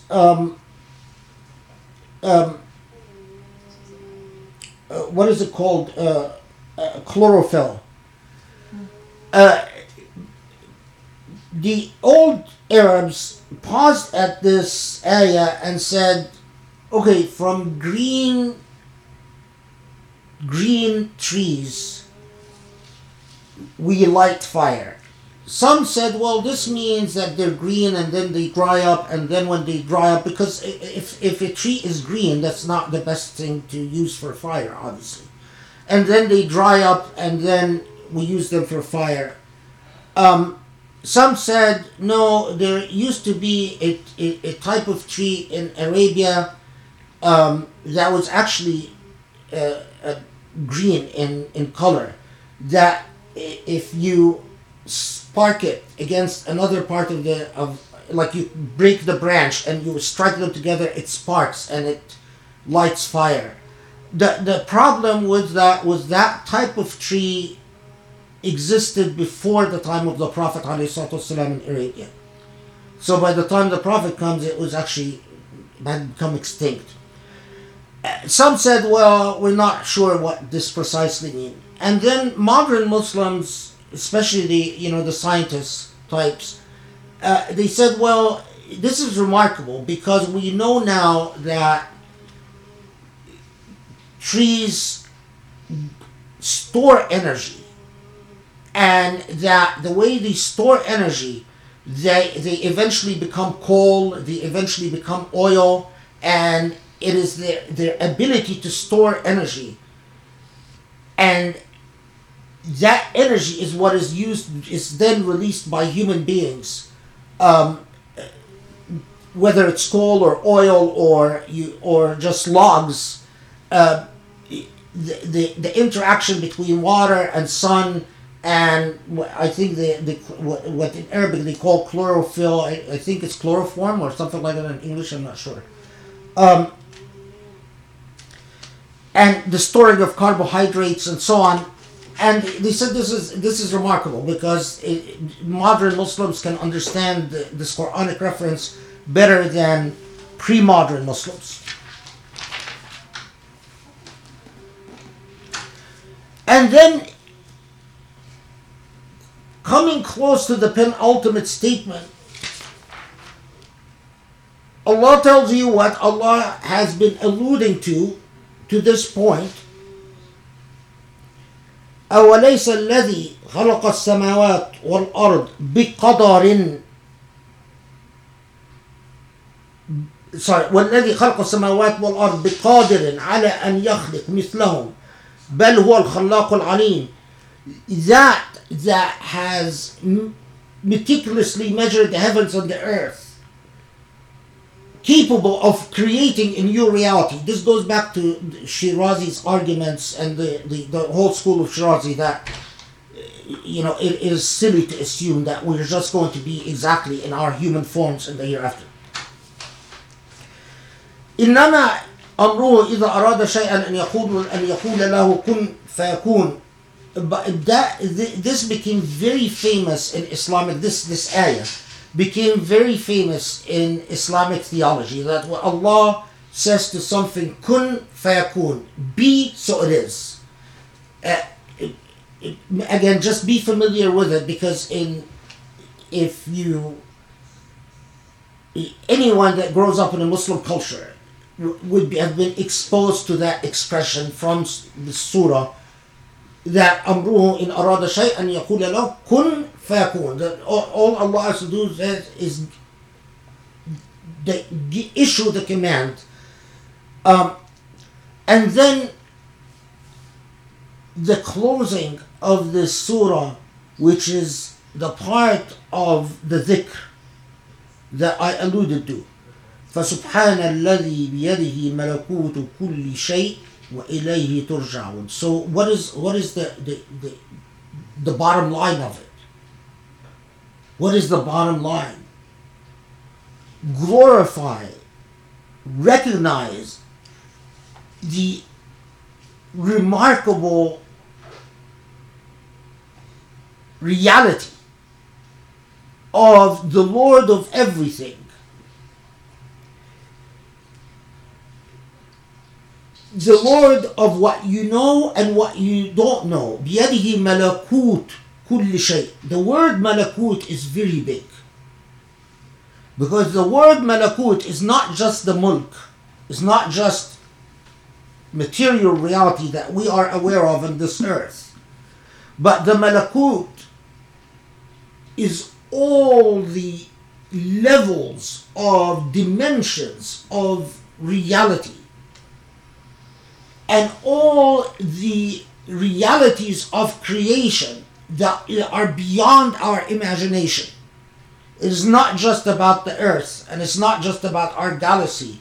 It's not the Lord that to everything, who everything in biyadih, literally in that Lord's palm. And the bottom line is, when all said and done, you return to this God.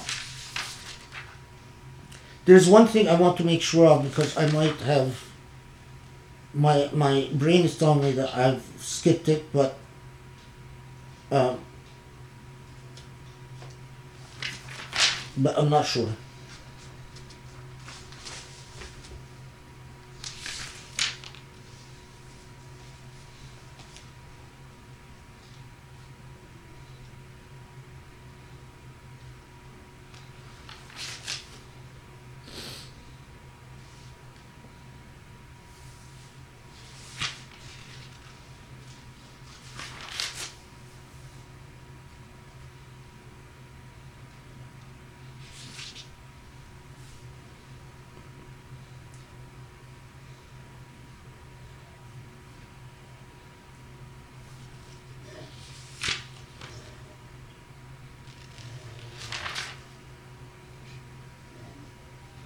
No, the reason my brain confused me is that it's tone, it's what's that thing when a radio changes channels and Static. Tuner. tuning, right? It's tuning into a different surah, and so I had interference from a different surah. Sorry. Casually. But okay, I retuned and I'm focused. So, what is Surah Yasin? The bottom line about Surah Yasin. The bottom line about Surah Yasin, it's about the living dead. It's not about the dead. It's not a surah that talks to the dead. It's a surah that talks to the living as if dead. The muqmahun. Those who have shackled themselves and see very little. And if they see with true perception, they would see how wonderfully complex and rich and nuanced and purposeful this life is. And the fallacies of correct correct logic, and the fallacies of what wrong logic does, like saying, well, you know, it's their fault, they're poor, or God created them poor, so let God worry about it, or whatever. And calling upon you by reflecting on the Quran and the example of the Prophet ﷺ to be among the living, those who live life fully aware of what will come. And the fact that life begins and ends with Allah subhanahu wa ta'ala. Allah is the center of everything. That's why Surah Yasin was described by theologians as the mother of the Quran, although every surah is a mother of the Quran, every surah. But that's why the earlier generations understood that this is such a critical surah. And that is why Surah Yasin is among the early surahs that formed the Muslim character. And that is also why eventually, because when human beings, culturally, they corrupt things and habit sets in and they forget. That's why they started reading it when they have a funeral, they have a death, to remind themselves of that, it's not, there's the physical death, but there's also the living death. That's where the practice originated. But then eventually they forgot and they started reciting it as if it's directed to the dead. But the dead don't benefit from Surah Yasin anymore.